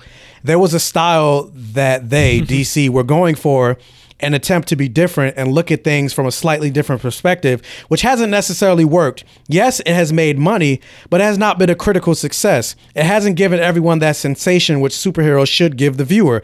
I think it is a wonderful time for the female hero. It is the perfect setting in social politics right now. We need it. We want that perspective. And Wonder Woman has struck at that ideal. Wonder Woman has struck at the ideal time and has become a phenomenal success, which is fantastic. Any success within the superhero universe, especially within the DC universe, is wonderful because I want to keep telling the Superman story selfishly. Mm-hmm. That works for me. I feel like right now, the right mistakes have been made and they haven't been pandered to, and we can start telling the stories in the way they need to be told. It is even better to come back from a mistake or stylistic error into the correct vein because it will make it seem that much stronger. Wonder Woman was the first step in the right direction. From the mouths of the actors themselves that DC done fucked up. I mean, do you need anything else, people? If you're a fan, even if you're a fan of these movies, what else do you need to get off your fucking high horse and stop defending this shit? Like, you just, as a fan, you deserve better. And if even the actors agree that, like, yeah, if Marvel wasn't around, these movies are shit in tone, so we need to fucking figure it out and correct this shit now. Like, just, come on, be real with yourself. Yeah, and I have a feeling it's basically just them going, guys, we've heard your complaints, but hopefully, you know, after Justice League, we're going to course correct. Because even if Justice League isn't that good, because even with the criticism of the DCEU, like Justice League was already in production. So it's like whatever they were going to write, they were already going to write. Granted, Joss Whedon came on, so he could only course correct only a certain amount, but I feel like after Justice League, depending on how it does, I feel like that's when finally things are, you know, the ship will be righted, more or less. Okay, let's hope. Fingers crossed. Let's hope so. Anyway, going to the news that I said it would piss you off, but you already knew about it, which disappoints me because I wanted you to get mad. Oh, you dick. Not raging up like. But basically the showrunner of The Flash kind of came out and said why they had Wally leave the show. And he said, quote, "It's difficult having two speedsters on the show, just creatively and financially. There are a lot of times where either Barry had to get knocked out," which I'm like, when? Barry had to get knocked out so Wally could save the day. Again, when? That one time. Yeah, one time. Or Wally had to get knocked out so Barry could save the day. Every time. And just knocking them out, that cost a lot. But Wally is not gone. Wally is not gone, certainly from the Arrowverse. And he'll be back on The Flash. And more exciting stuff about Wally will be revealed as we move forward. Stop complaining, people. We're going to bring the black kid back, okay? God. Like, that's what they're saying. And yeah, I knew about this because a follower sent this to me because I've been on like a tirade. Is that the right word? Tirade. Tirade. There we go. I've been on a tirade on my Instagram page about like, what the fuck, CW? What are you doing with the Wally character? So someone sent me a DM like sending me that quote and was like, "Are you happy now? Like, can you stop complaining about the Flash now? Because they're doing like this is the reason why they had to do it." I'm like, no, it still doesn't make sense. I'm gonna keep complaining because it doesn't work. Stupid. They've had two Flashes in the comics, and granted, I know it's not the comics, but you can still take the same concept of that. And I mean, like I said, Arrow is doing better. Yeah, like they're doing that right now. Yeah, like I guess we talked about it. Like they could just in what we've talked about, if they just found a happy balance like that, they could have done this. And get out of here with like it's too costly and too hard to write around it. Now you just wrote in another dude, another superhero. So it's like you're gonna do the same thing, but just with a stretchy guy instead of a fast guy. And it's like not even just that. It's like, but you knew if you knew it was gonna be that difficult or costly or whatever, why even introduce Wally in the first place? That costly, whatever, man. Like you shouldn't have brought him on the show. And then on top of that, every fucking villain you've had up until then has been a speedster. So get the fuck out of here with I can't. It's too much to write two speedsters in the show. It's too much money. Like bullshit. Like what kind of half-ass excuse? Anyway, rapid fire. Attack on Titan season 3 coming out July 2018. Ron Howard has reportedly reshot all of the Solo. All of it? Yeah, almost all of it. Wow. Yeah. Okay. We'll never know what that Chris Lord, Phil Miller project was like. Yeah. That's why it took so long. What else? Peyton List, who played Golden Glider on The Flash. Yeah. She's been cast to play Poison Ivy. So she would be the third actor to replace Gotham? Yes. Oh God. She would be the third actor to replace Poison Ivy on Gotham. Is she gonna metamorphosize again or something? I don't know. But I feel like this role is like the Defense Against the Dark Arts and Harry Potter. Like every role is a new actress. I mean, I pop in and out of Gotham, but like when they changed her actress to the girl who's playing it now, it was a legit a heel turn of like she metamorphosized into this new character, but so she still had the mind of a child. So like it still wasn't Poison Ivy, and it still didn't work for a little bit I saw of her. So I'm really curious to see like maybe this metamorphosis will make her a full-grown adult. But even that's stupid. But it's probably like the situation with Kara and her mother. Maybe the actress wasn't available anymore. Pretend. Yeah. Oh, that's even worse. That's even worse. But yeah, the set photos for Rain, like how she's gonna look. Yeah, because we talked about it, but we didn't really talk about it. Yeah, Dark Supergirl. Yeah, Dark Supergirl with a mask. I mean, she looks like Feora more or less from Man of Steel with a cape. Kind of like a luchador with that mask. Yeah. This makes me excited. Chantel Tayu, Thuy. I don't know how to pronounce that. Yeah, what is that? But how do you know how to pronounce that, Jamie? Through? Sui. But she's been cast to play Grace Choi in Black Lightning. That excites me because that's Anissa Pierce's girlfriend. Oh, okay. I didn't know if they were going to, because that was one of my questions. I was like, I hope they introduce Grace Choi. And finally, we got a Grace Choi. So that'd be great. So I'm looking forward to that, which granted, I'm glad we got some Black Lightning news because I was like, what is going on with Black Lightning? Like it's almost January and it's about to premiere. We still haven't gotten a trailer or anything like that. It's true. Because I think it's supposed to come out in March. CW does not care about black superheroes. Anyway, winding down. What was I going to say? Oh, apparently Disney and Lucasfilm have these weird demands for The Last Jedi, and because I watched John Campea video, and he's saying that it actually goes back to just Lucasfilm, not even necessarily like it happened before Disney even bought Lucasfilm, so it was just Lucasfilm by itself. But like, cause like with the Phantom Menace, they force theaters to, cause with movies, theaters take a certain percentage, and then the movie theaters take a higher percentage. Okay. But with like Phantom Menace, they forced theaters to give them 100% of the box office take.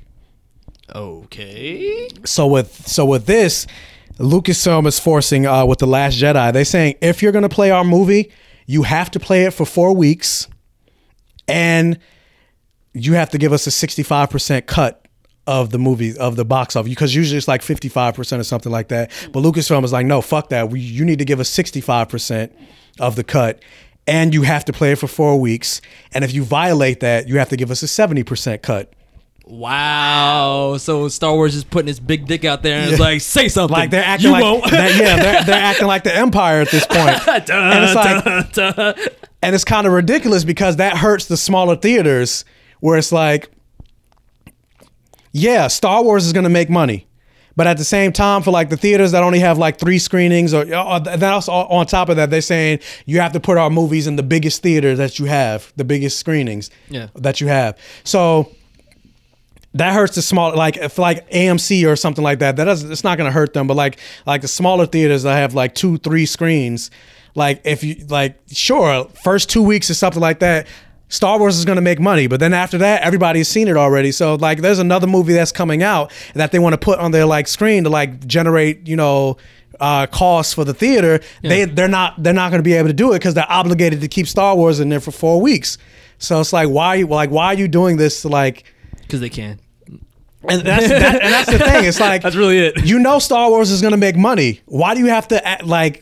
Because they want more money. More money. It's Jabba the Hutt's in charge. Money. It's stupid. But also, going with what I was saying, I was going to save it for news. They're rebooting Teenage Mutant Ninja Turtles for Nickelodeon. They're doing a new series. Another one.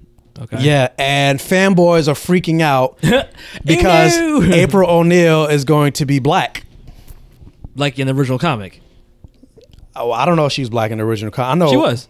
Oh, she was? Yeah, she was. That I didn't know. And Krang was black too. Not Krang, Baxter Stockman. Yeah, I know Baxter Stockman, but I didn't know about April. But yeah, she's gonna be black, and she's gonna be voiced by Kat Graham, who played Bonnie on Vampire Diaries. And why are fanboys freaking out about this? Yes, because April O'Neil's black.